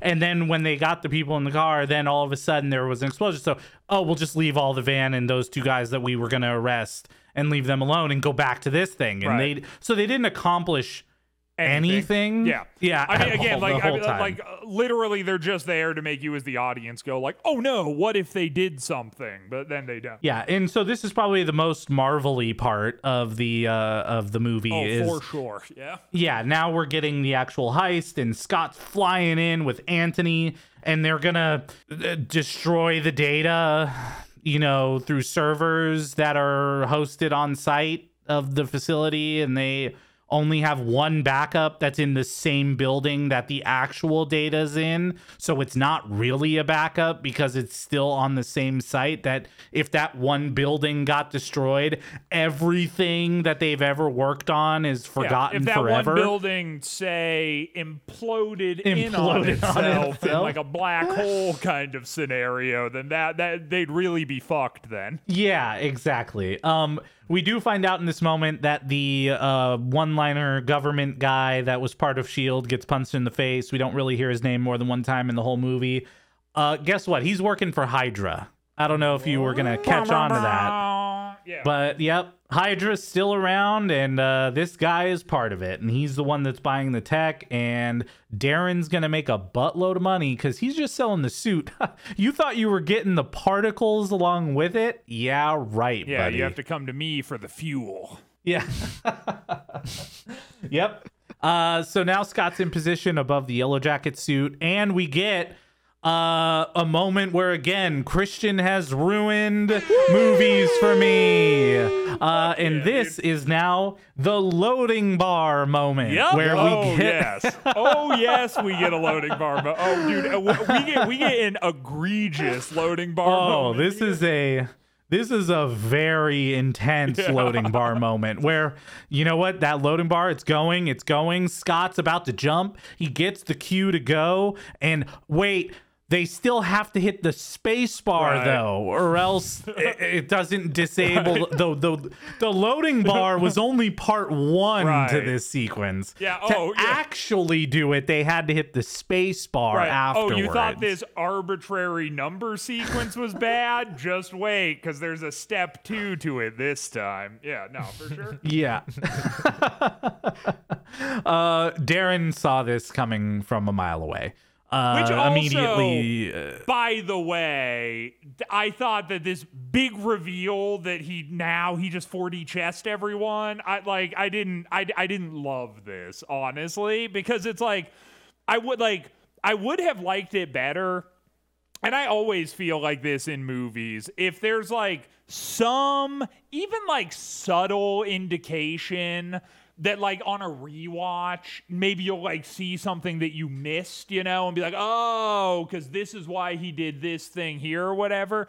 But I sort of felt like this was just like some straight up Marvel convenience where he's just like, actually, I've been in control of this situation the entire time and your plans are foiled, and I knew that this is exactly what was going to happen.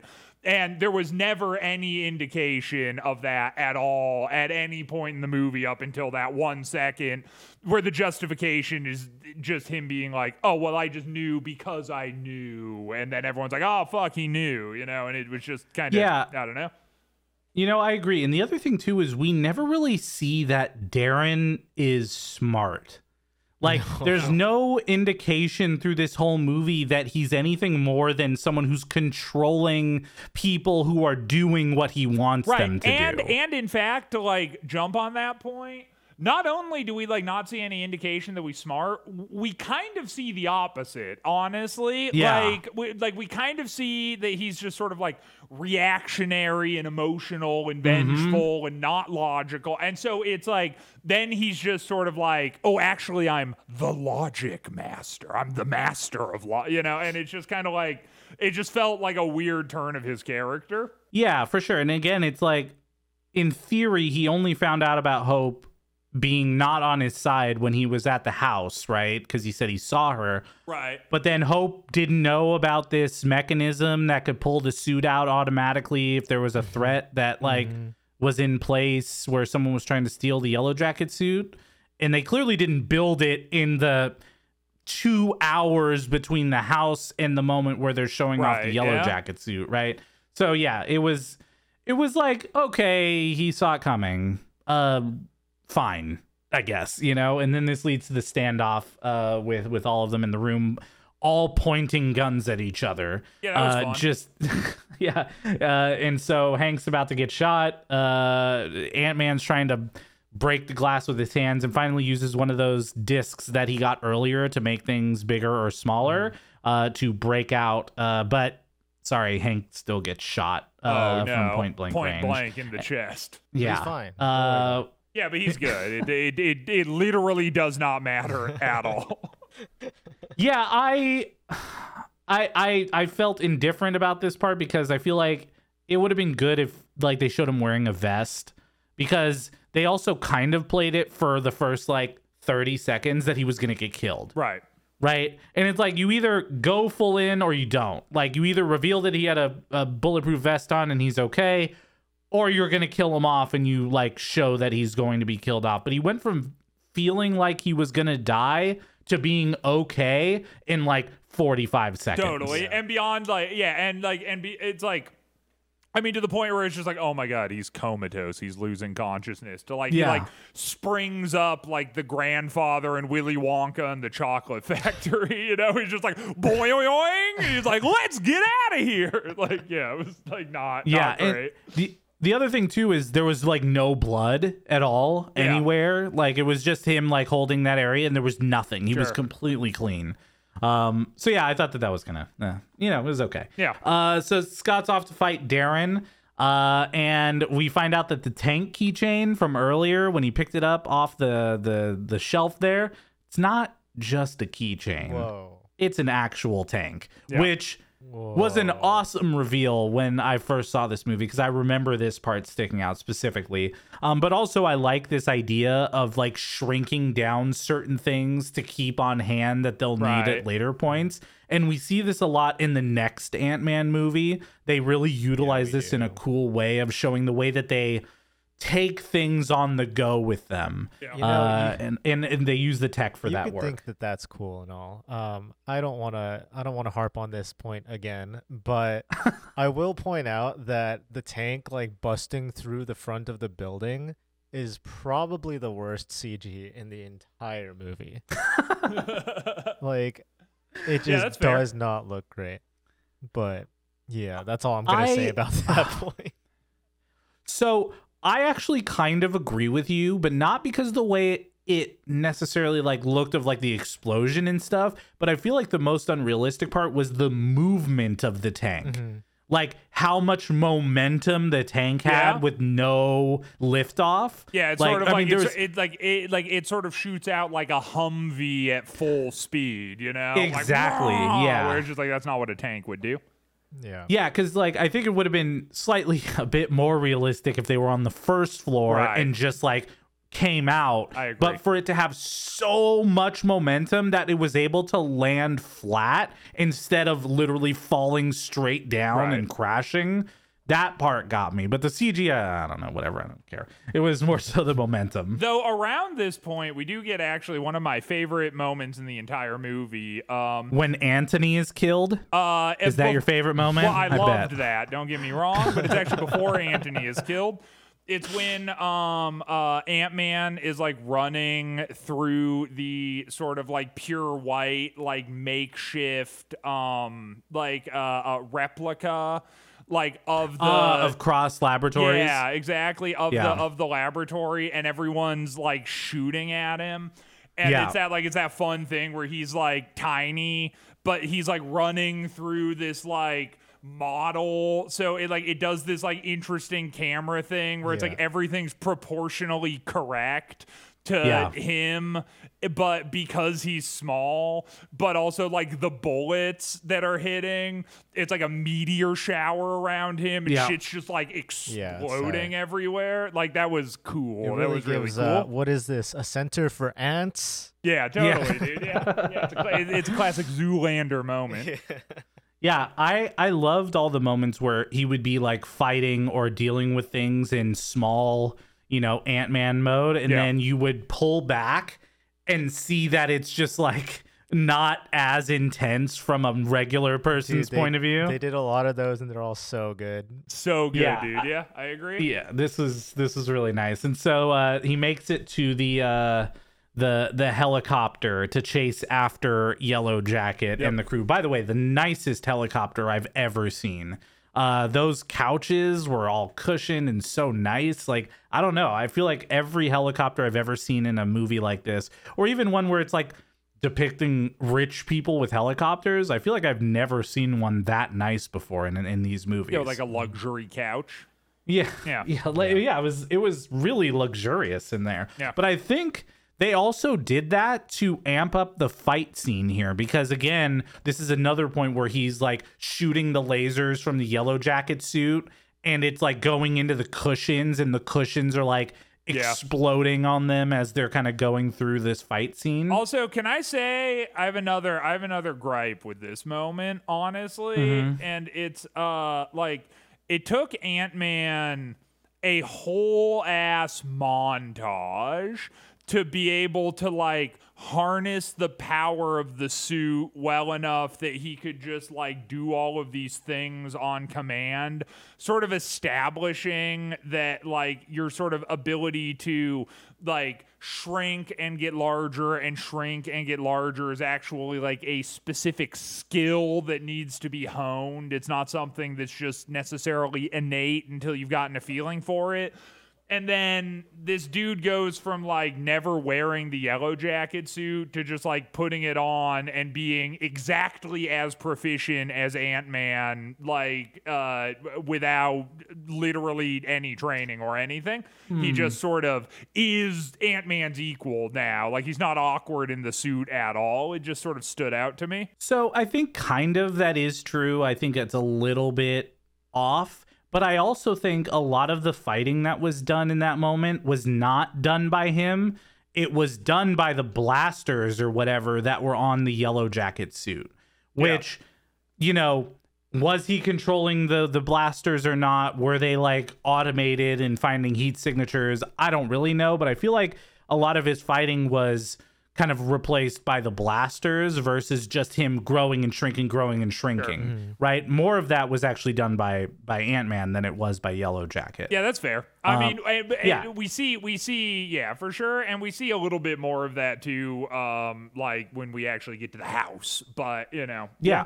And so they're falling in this briefcase, Dude, which that again they're fighting, and was what a cool fucking moment. awesome. By the way, that was tight. Again, dude, like every single point in the, and I think maybe sort of the thing about Ant-Man for me was that there were like none of the epic moments were flat at all to me. It's like every time they like set something up to be like big, it just accomplished it nicely. Yeah. And even like the dumb humor of the like, you know, whatever he says cure and then they like play the cure. It's like, you know, Siri starts playing it or whatever. I forget what his exact line is, but even that, like, that's such like a dumb, tropey movie thing. And it didn't even take me out of the moment because of how much I liked the inside the briefcase scene. Yeah. And that was just, again, it's like, it's tight. It's just like, and it actually like used the environment of the briefcase and the random things I was gonna that are say in that it. Like, using like the phone as the lighting source for the inside of the briefcase yeah, fight was it's so tight, clever. dude. It's fucking So cool. cool. Yeah, I completely agree. Yeah, this was it was a great scene.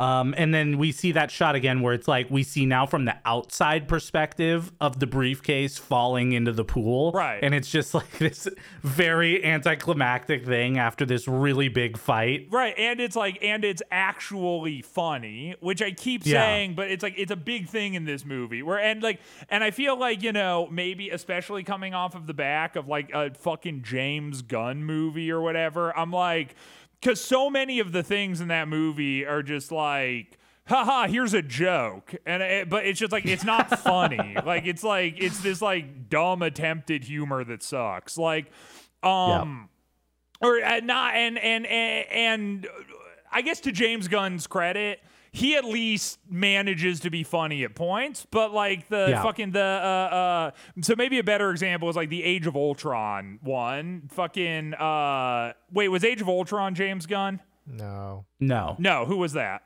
That was the Buffy the Joss Vampire Slayer Whedon. dude, right? Joss Whedon, Joss yeah. Whedon's a way better example of being like, it's like the jokes are fucking stupid and never land, and I'm just annoyed. Whereas like in Ant-Man, it's like the briefcase falls into the swimming pool, obvious attempted humor, quite funny. I was like, hey, you know what? That's enjoy. And we see even more of that like later with like the train Yeah, the scenes, Thomas the Tank like Engine. so funny. good, dude. Like really funny, like legit, like just solid. Yeah. Yeah, well, that's where we are. Yellow Jacket apparently gets stuck into a fly trap, and then Yellow Jacket then just goes straight over to Cassie. Right, which was a little like, Yeah. okay, sure. Yeah. Fine. Yeah. So, I mean, again, and like the stepdad shows up and he immediately takes his mask off. Yeah. Which again was like kind of an interesting reveal, I guess, but it also didn't feel impactful at all. Like it wasn't super clear why he was showing his identity in that moment when he really didn't have to. He could have just shrank and left. Yeah. So I don't know. That was all kind of interesting. But then as they're driving away, he's in custody. Stepdad's like, you're never going to see your daughter again. Like you really screwed up, blah, blah, blah. And then now Yellow Jacket is with Cassie. Right. He knows where Cassie is and finds her. And so this is where the big actual Yellow Jacket Ant-Man fight scene comes into play.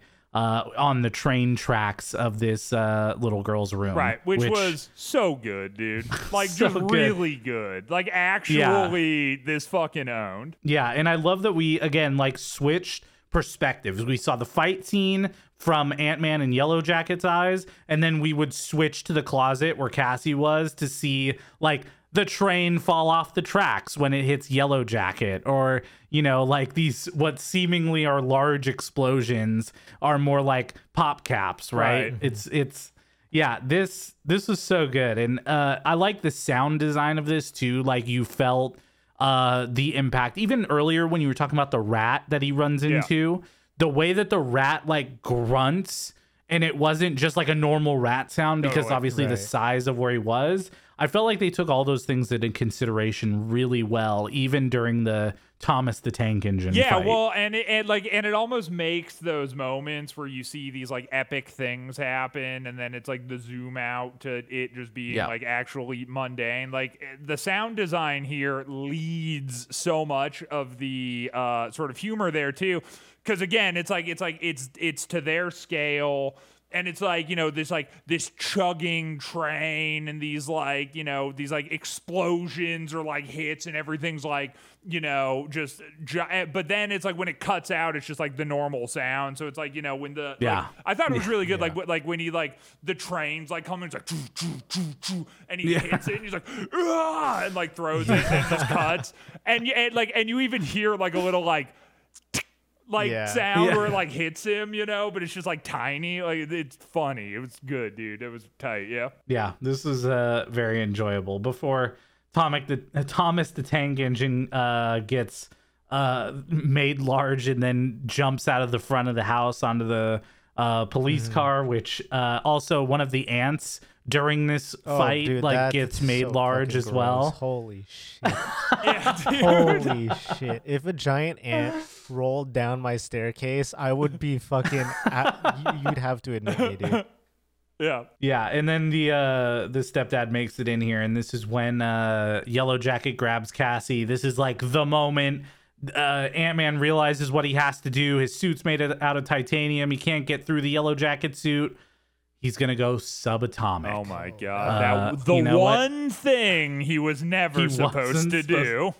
Yep. And so he goes subatomic. He makes the Yellow Jacket suit explode, but he keeps shrinking and shrinking and shrinking. And we get our first views of the quantum realm here in this moment, until he is stuck and he's just floating in the middle of whatever this quantum realm is.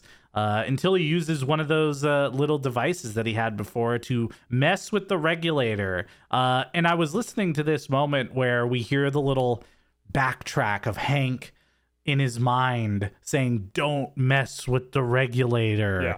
And I thought, this is kind of cheesy. It's a little cheesy. I agree. It is a little cheesy. Yeah. Yeah. Again, I think Michael Douglas paid money for them as he came in to give him these little moments. He's like, look, I know movies. I've been in the movie industry a long time, and we need these one-liners in them. Yeah. And we need these little cheesy moments to make it work. But he's able to come back out of the quantum realm. For the first time ever, Hank is able to see someone who has gone in and successfully come back out of the quantum realm. But he doesn't remember what happened. Is it possible that his wife is still alive? Right. Doesn't he like muse that to himself out loud after they leave the room? It's not possible, is it? That's so fucking stupid. Again, I'm telling you, man, this was all Michael Douglas. No one wrote these lines for him. He just These kind were of just part of his wandered contract. onto set and just started saying things, and it all made it into the movie. He's like, "Hey guys, can we do that one more time? But this time, leave it rolling a little longer. I've got an idea." Jesus Christ, dude. Yeah. And then we see here in this moment that, Scott and Hope got along better than we all thought they did. Yeah. Because Hank walks out to them kissing in the hallway. Right. Again, we have which, two-dimensional emotional girl. Shout outs. That was the entirety of Hope's character throughout the whole film, and it all leads up to this moment where she's still two-dimensional emotional girl, and then we're done seeing Hope. Yep, but I do love how they kind of brush off this moment. But again, this is all Paul Rudd, man. Like his reaction to Hank catching them, and then he's like, "No, nothing's happening. No, something's happening. Hope you shouldn't have done that to me." And then he walks off, and Michael Douglas calling him a piece of shit. It's just, I don't know. I really enjoyed this whole thing. And then we get the family dinner, and again, the very fleshed out stepdad story here, where we get the reasoning that he's now not only okay with everything that he did, but also he's a big fan of Scott at this point. And also he's like actively covering up his very real crimes. Yep. It was a technical glitch. And why should he be in trouble for a technical glitch? Right. Even though he did still break out of jail. That still happened, but who cares? Yeah, well, and then we also get to see John's favorite character from this movie, which is the giant ant, dude. and is now a pet. Holy fuck, dude. It was like literally like this is what I imagine like if you somehow made like a live adaptation of Kafka's Metamorphosis, like it would look like that. And like dude. Holy shit. Oh man. Well, it turns out we get one more story here from Luis, because someone's looking for Ant-Man, and he's heard a whole story about how that happened, and we get our Stan Lee appearance here as well, which all the characters that were part of these stories that were lip synced, right? They clearly were lip syncing to Luis's story. Stan Lee also did a great job of like mimicking Luis's talking style in this moment too. Oh, see, that's funny. Stan Lee's not really an actor, like I was actually gonna say he's the only one that I noticed that the lip sync was off on. Like the lip sync. Oh, really? The lip sync, and just by a bit, but the lip sync was like impeccable on everyone else. For all the other ones, other than Stan Lee, where it was like slightly off. Yeah. Well, I think it's mostly because he's not seeing an actor. Stan Lee not just do his normal same Stan line every single time was kind of just nice to see a shakeup, Oh, also, before we get, this is another detail. Okay, another one of those very detailed things that they do in this movie. He's talking about how he's at an art gallery for like abstract expressionist shit, and he's talking about he's like, oh, like I'm into neo-cubism, but I really like I saw this like really nice Rothko, and it shows them in front of a painting that actually looks like a Rothko painting, and it's like I don't know if that's actually like a Rothko painting because they all kind of look the same. If they have to get rights or whatever. For I don't know, but it's like painted in the style of a Rothko Untitled piece, and it's like, oh, okay, they actually cared to put that in there.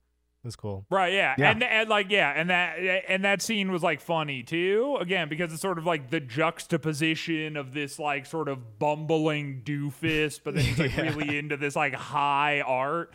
And again, like it's the same shit that I said that I liked about Winter Soldier that is like at play here, is they just let the funny shit be funny, and then like don't have to pan to a scene of a guy being like, I didn't take you for an art enthusiast based on the interactions we've had with one another so far up until this point in the movie, and then everyone in the room laughs, and like Marvel does that way too often, but like in this, a lot of the humor just sort of was there, and then it just whoosh, we just move past it, and it can just be funny. And so we find out here that it's Falcon. And Falcon is looking for Ant-Man. We also get a mention, by the way, of a guy who swings and climbs up walls. We do, yeah. I wonder who that could be. Maybe Black we'll find Widow. out soon. We'll find out in Yes, the very exactly. next movie. Whoa, and that's it. That is the end of Ant-Man. I even thought just the end of the montage too, being like Paul Rudd being like, what did you tell him? And he's like, I told him. Yeah, and then it's like Ant-Man will return. Even that was funny. Like that was a funny way to end, like the whole fucking solid. You know what? Shout outs. I actually really liked Ant-Man. I thought that was a great movie. Well, we get two credit scenes here. First, we get a mid-credit scene, which is Hank bringing Hope down to the lab and showing her that they were working on a suit for his wife, but you know what? Seems like they were working on it for Hope. Right. And it's setting up potentially the next movie, because guess what that movie's called? Ant-Man and the Wasp. There you go. Yeah. And then we get an end credit scene as well, not just a throwaway, but actually a setup for the next movie, which is Captain America, Falcon, and Bucky.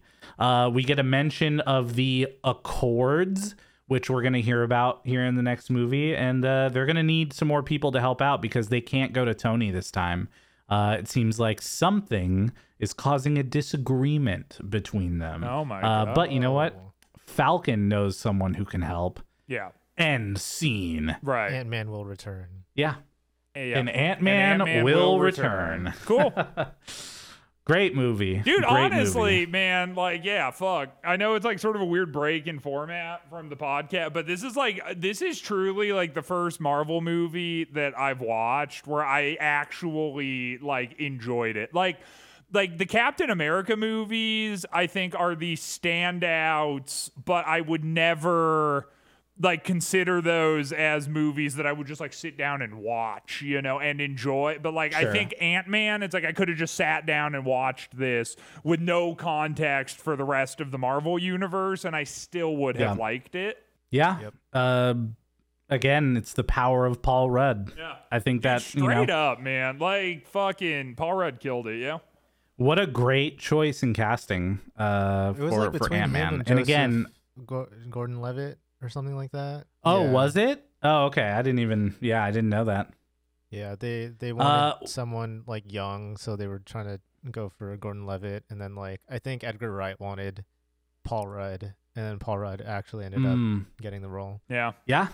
Well, it made sense. We're down to our favorite part of the podcast, where we are going to go over some reviews of what we all thought and what Christian loved, what I didn't like so much, and I then get to some say final anything thoughts I from John. Yep. So, I mean, I kind of have already like said it all throughout the course of this podcast, I guess, because, I think that there were actually a lot of things that I liked about this movie, but I guess if I had to pick like one thing as the standout above all of the other things, it would really be that like I feel like this movie went in a good direction as far as what we've seen some of these movies do in the past, or maybe like in spite of what we've seen some of these movies do in the past, where it's like I think superheroes are goofy by their nature. Like it's inherently like kind of a silly concept in a lot of ways. And I think that in past movies, we almost see this like they're trying to lean into like the grittiness of it, or the real world implications, or the severity, or like the sort of overall existential menace that must be defeated. But I really liked how in this one it's like it still had all those components, but it still managed to be like lighthearted and like goofy, and didn't try to, it wasn't afraid to be goofy, and I think it actually worked quite well for it. Even like the scenes when he's like, and we kind of like brushed over these, but when he's like first kind of getting acquainted with the various classes of ants that he'll have at his disposal, and then he keeps like getting scared by them and going big and like putting holes in the lawn. It's like it's just funny. Like I don't know, and I think maybe that is like the overall theme for me, is that like because this movie took itself seriously enough to tell its story, but not so seriously that it got like so far up its own ass that it like just made me roll my eyes constantly. It hit this nice equilibrium where I felt like truly for the first time in the entirety of the Marvel franchise, I was able to just sort of sit back and enjoy it. I just enjoyed this for what it was. The CGI parts were really creative, which I liked. It wasn't just like slugfest stuff. There was a lot of very creative uses of the environment. Like we were kind of saying before, with the phone in the briefcase being like the source of light. The various when he's falling through sort of the various relatable society, cultural gathering places, into a nightclub, into a home, into the inside of a wall, onto a car, whatever. They just made really good use of the environments, and the sound design was great, and the action was good. The only things I really didn't like, truly, were some of the character motivations were bad. Some of the characters weren't written that well, whatever. But just none of that really stood in the way of my overall enjoyment of the movie. And so I think, with that being said, I'm gonna have to give this movie a solid 2. Just kidding. I'm gonna have to give this movie a solid 8. This gets an 8 from me. Whoa. Just a nice, easy 8. Like this was fun, dude. I think it loses some points for me because I hate poorly written women in one-liners films, and Marvel does that a lot. It's like just write interesting women. They have, it's just they don't for some fucking reason. And also, just like some of the one-liners, not great. I thought the villain reveal was a little, cheesy. I thought that like the stepdad character wasn't, but whatever. But it's like, but the thing is, like, when this movie was good, it like was good enough to overshine all of that. And I think what tends to happen to me is that it's like the high points in these movies often aren't good enough to overshine all of the things I don't like. So I can enjoy something, but all the other stuff still drags down my enjoyment. Where my enjoyment peaked. So all of the nitpicks weren't enough to detract from the things that I did like. So yeah, solid, easy 8 from me. On to you. Wow. That's big news. This is gonna make mainstream media. Yeah. I can't wait to see this on the news on CNN.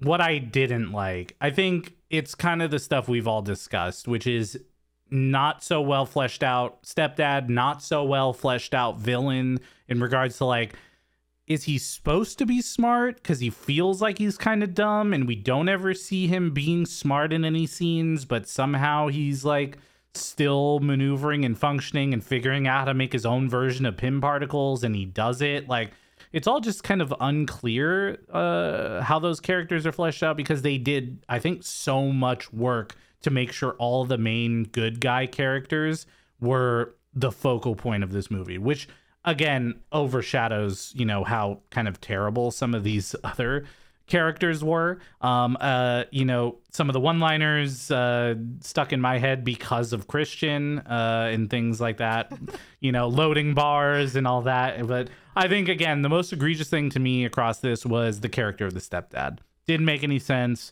Didn't feel like it was important. Didn't understand what he was doing or why he was doing anything or why he was okay with Scott typical at the end of the cop, movie. Am I right? Yeah. Hey, he was a typical cop because when there was like a dangerous maniac with a weapon in his daughter's room, they all waited like a full 20 minutes before they actually went in to do something. Yeah. That is, true. So there you go. Yeah, but overall, I love this movie. It was the most fun MCU movie so far, hands down. The funniest MCU movie, hands down, so far. I forgot. I mean, again, it's like this was in between Age of Ultron and I think Civil War is the first movie of Phase 3, isn't it? Yeah, I'm pretty sure we're seeing Civil War next in regards to movies. It is sandwiched between two giant movies of Avengers and Civil War, and I kind of forgot how great this movie was. Seeing it again was really, really fun. I would put this at a 7.8 out of 10. Wow. Probably my highest rated one so far. Wow, I rated this higher than you, dude. Wow. Goddamn. I really enjoyed it. Yeah. I would say one other thing that maybe I didn't care about at all in this movie was the whole server room thing. I just didn't care. I didn't care when he was setting up the servers and destroying the chips and planting the bombs. Like that was uninteresting to me. So that's another standout for me. But anyways, loved it. I loved the movie. It was great. Yeah. John, take us away. Wow, that's crazy. I can't believe that Christian actually rated something higher than you did. Yeah, goddamn, dude, what a turn. This podcast is over. But yeah, I don't know. Like leading up to this movie, to me, like watching this movie, I was the least excited. I don't know why, because I had watched the movie before, and I've watched Ant-Man 2, and that's probably what it is I remember watching Ant-Man 2, and I think Ant-Man 2 was so bad that it retrospectively made me think that Ant-Man 1 was also bad. So I was like, wow, super surprised when I started watching this movie and it actually turned out to be like really fun. Like we said, like the CG was really fucking cool, and I think that means that this was like a pretty well planned out movie. At least when it comes to like all the Ant-Man scenes where like he would shrink down and grow. I think that had to be super, super well planned for it to turn out as well as it did. So props to them. I wish we had a right cut of Ant-Man, kind of like they had Snyder cut for Justice League, because I honestly, I think that if he stayed on the project, this would easily be like an 8.5, 9 out of 10. But because it's in the MCU, I didn't like that. I didn't like how like all the fucking one-liners ended up being. I still cannot get over the power and inconsistency of power of the Ant-Man suit and the Pym particle. I can't. There's something about it. Can't do it. But and also the rock climbing wall fucking bugged me really hard. I don't know. Something we did gloss over was the music was really fucking good in this movie. The theme for Ant-Man is really cool. I liked it felt like very like you know, James Bondy, but also very like old school superhero-ish, like because it's a heist movie basically at its core. Yep. Thought it was really good. So overall, I mean, I think I'm going to have to give it a 7.75. It's a very fun movie. Okay. I don't know if I would watch it over and over and over again, but it is up there. Word. Okay. Well, there you go. Well, I there just it is. rated a movie higher than both of you for perhaps the first and last time in this podcast's history, though we will find out. And what a great way to end the movies of Phase 2. Yeah. What you're going to hear next from us is the Phase 2 recap episode, where we're going to go over all the movies of Phase 2 and talk about why Christian totally agrees that I had the right hypothesis that watching all of the MCU makes everything better, and that all the movies are good, and that he rated movies in this series of movies as a 7 or higher out of 5. Yeah. You know, that's pretty good. Sure. So, you know, Thor Dark World, we're going to forget about and not talk about again, even during the recap. And, you know, it's all going to be really great. Sure. You know, so we'll see. Right. Thanks for listening, everybody. Yep. We'll hear you in the Phase 2 recap. Okay, see you next Bye-bye. time, everybody. Okay, Goodbye. bye.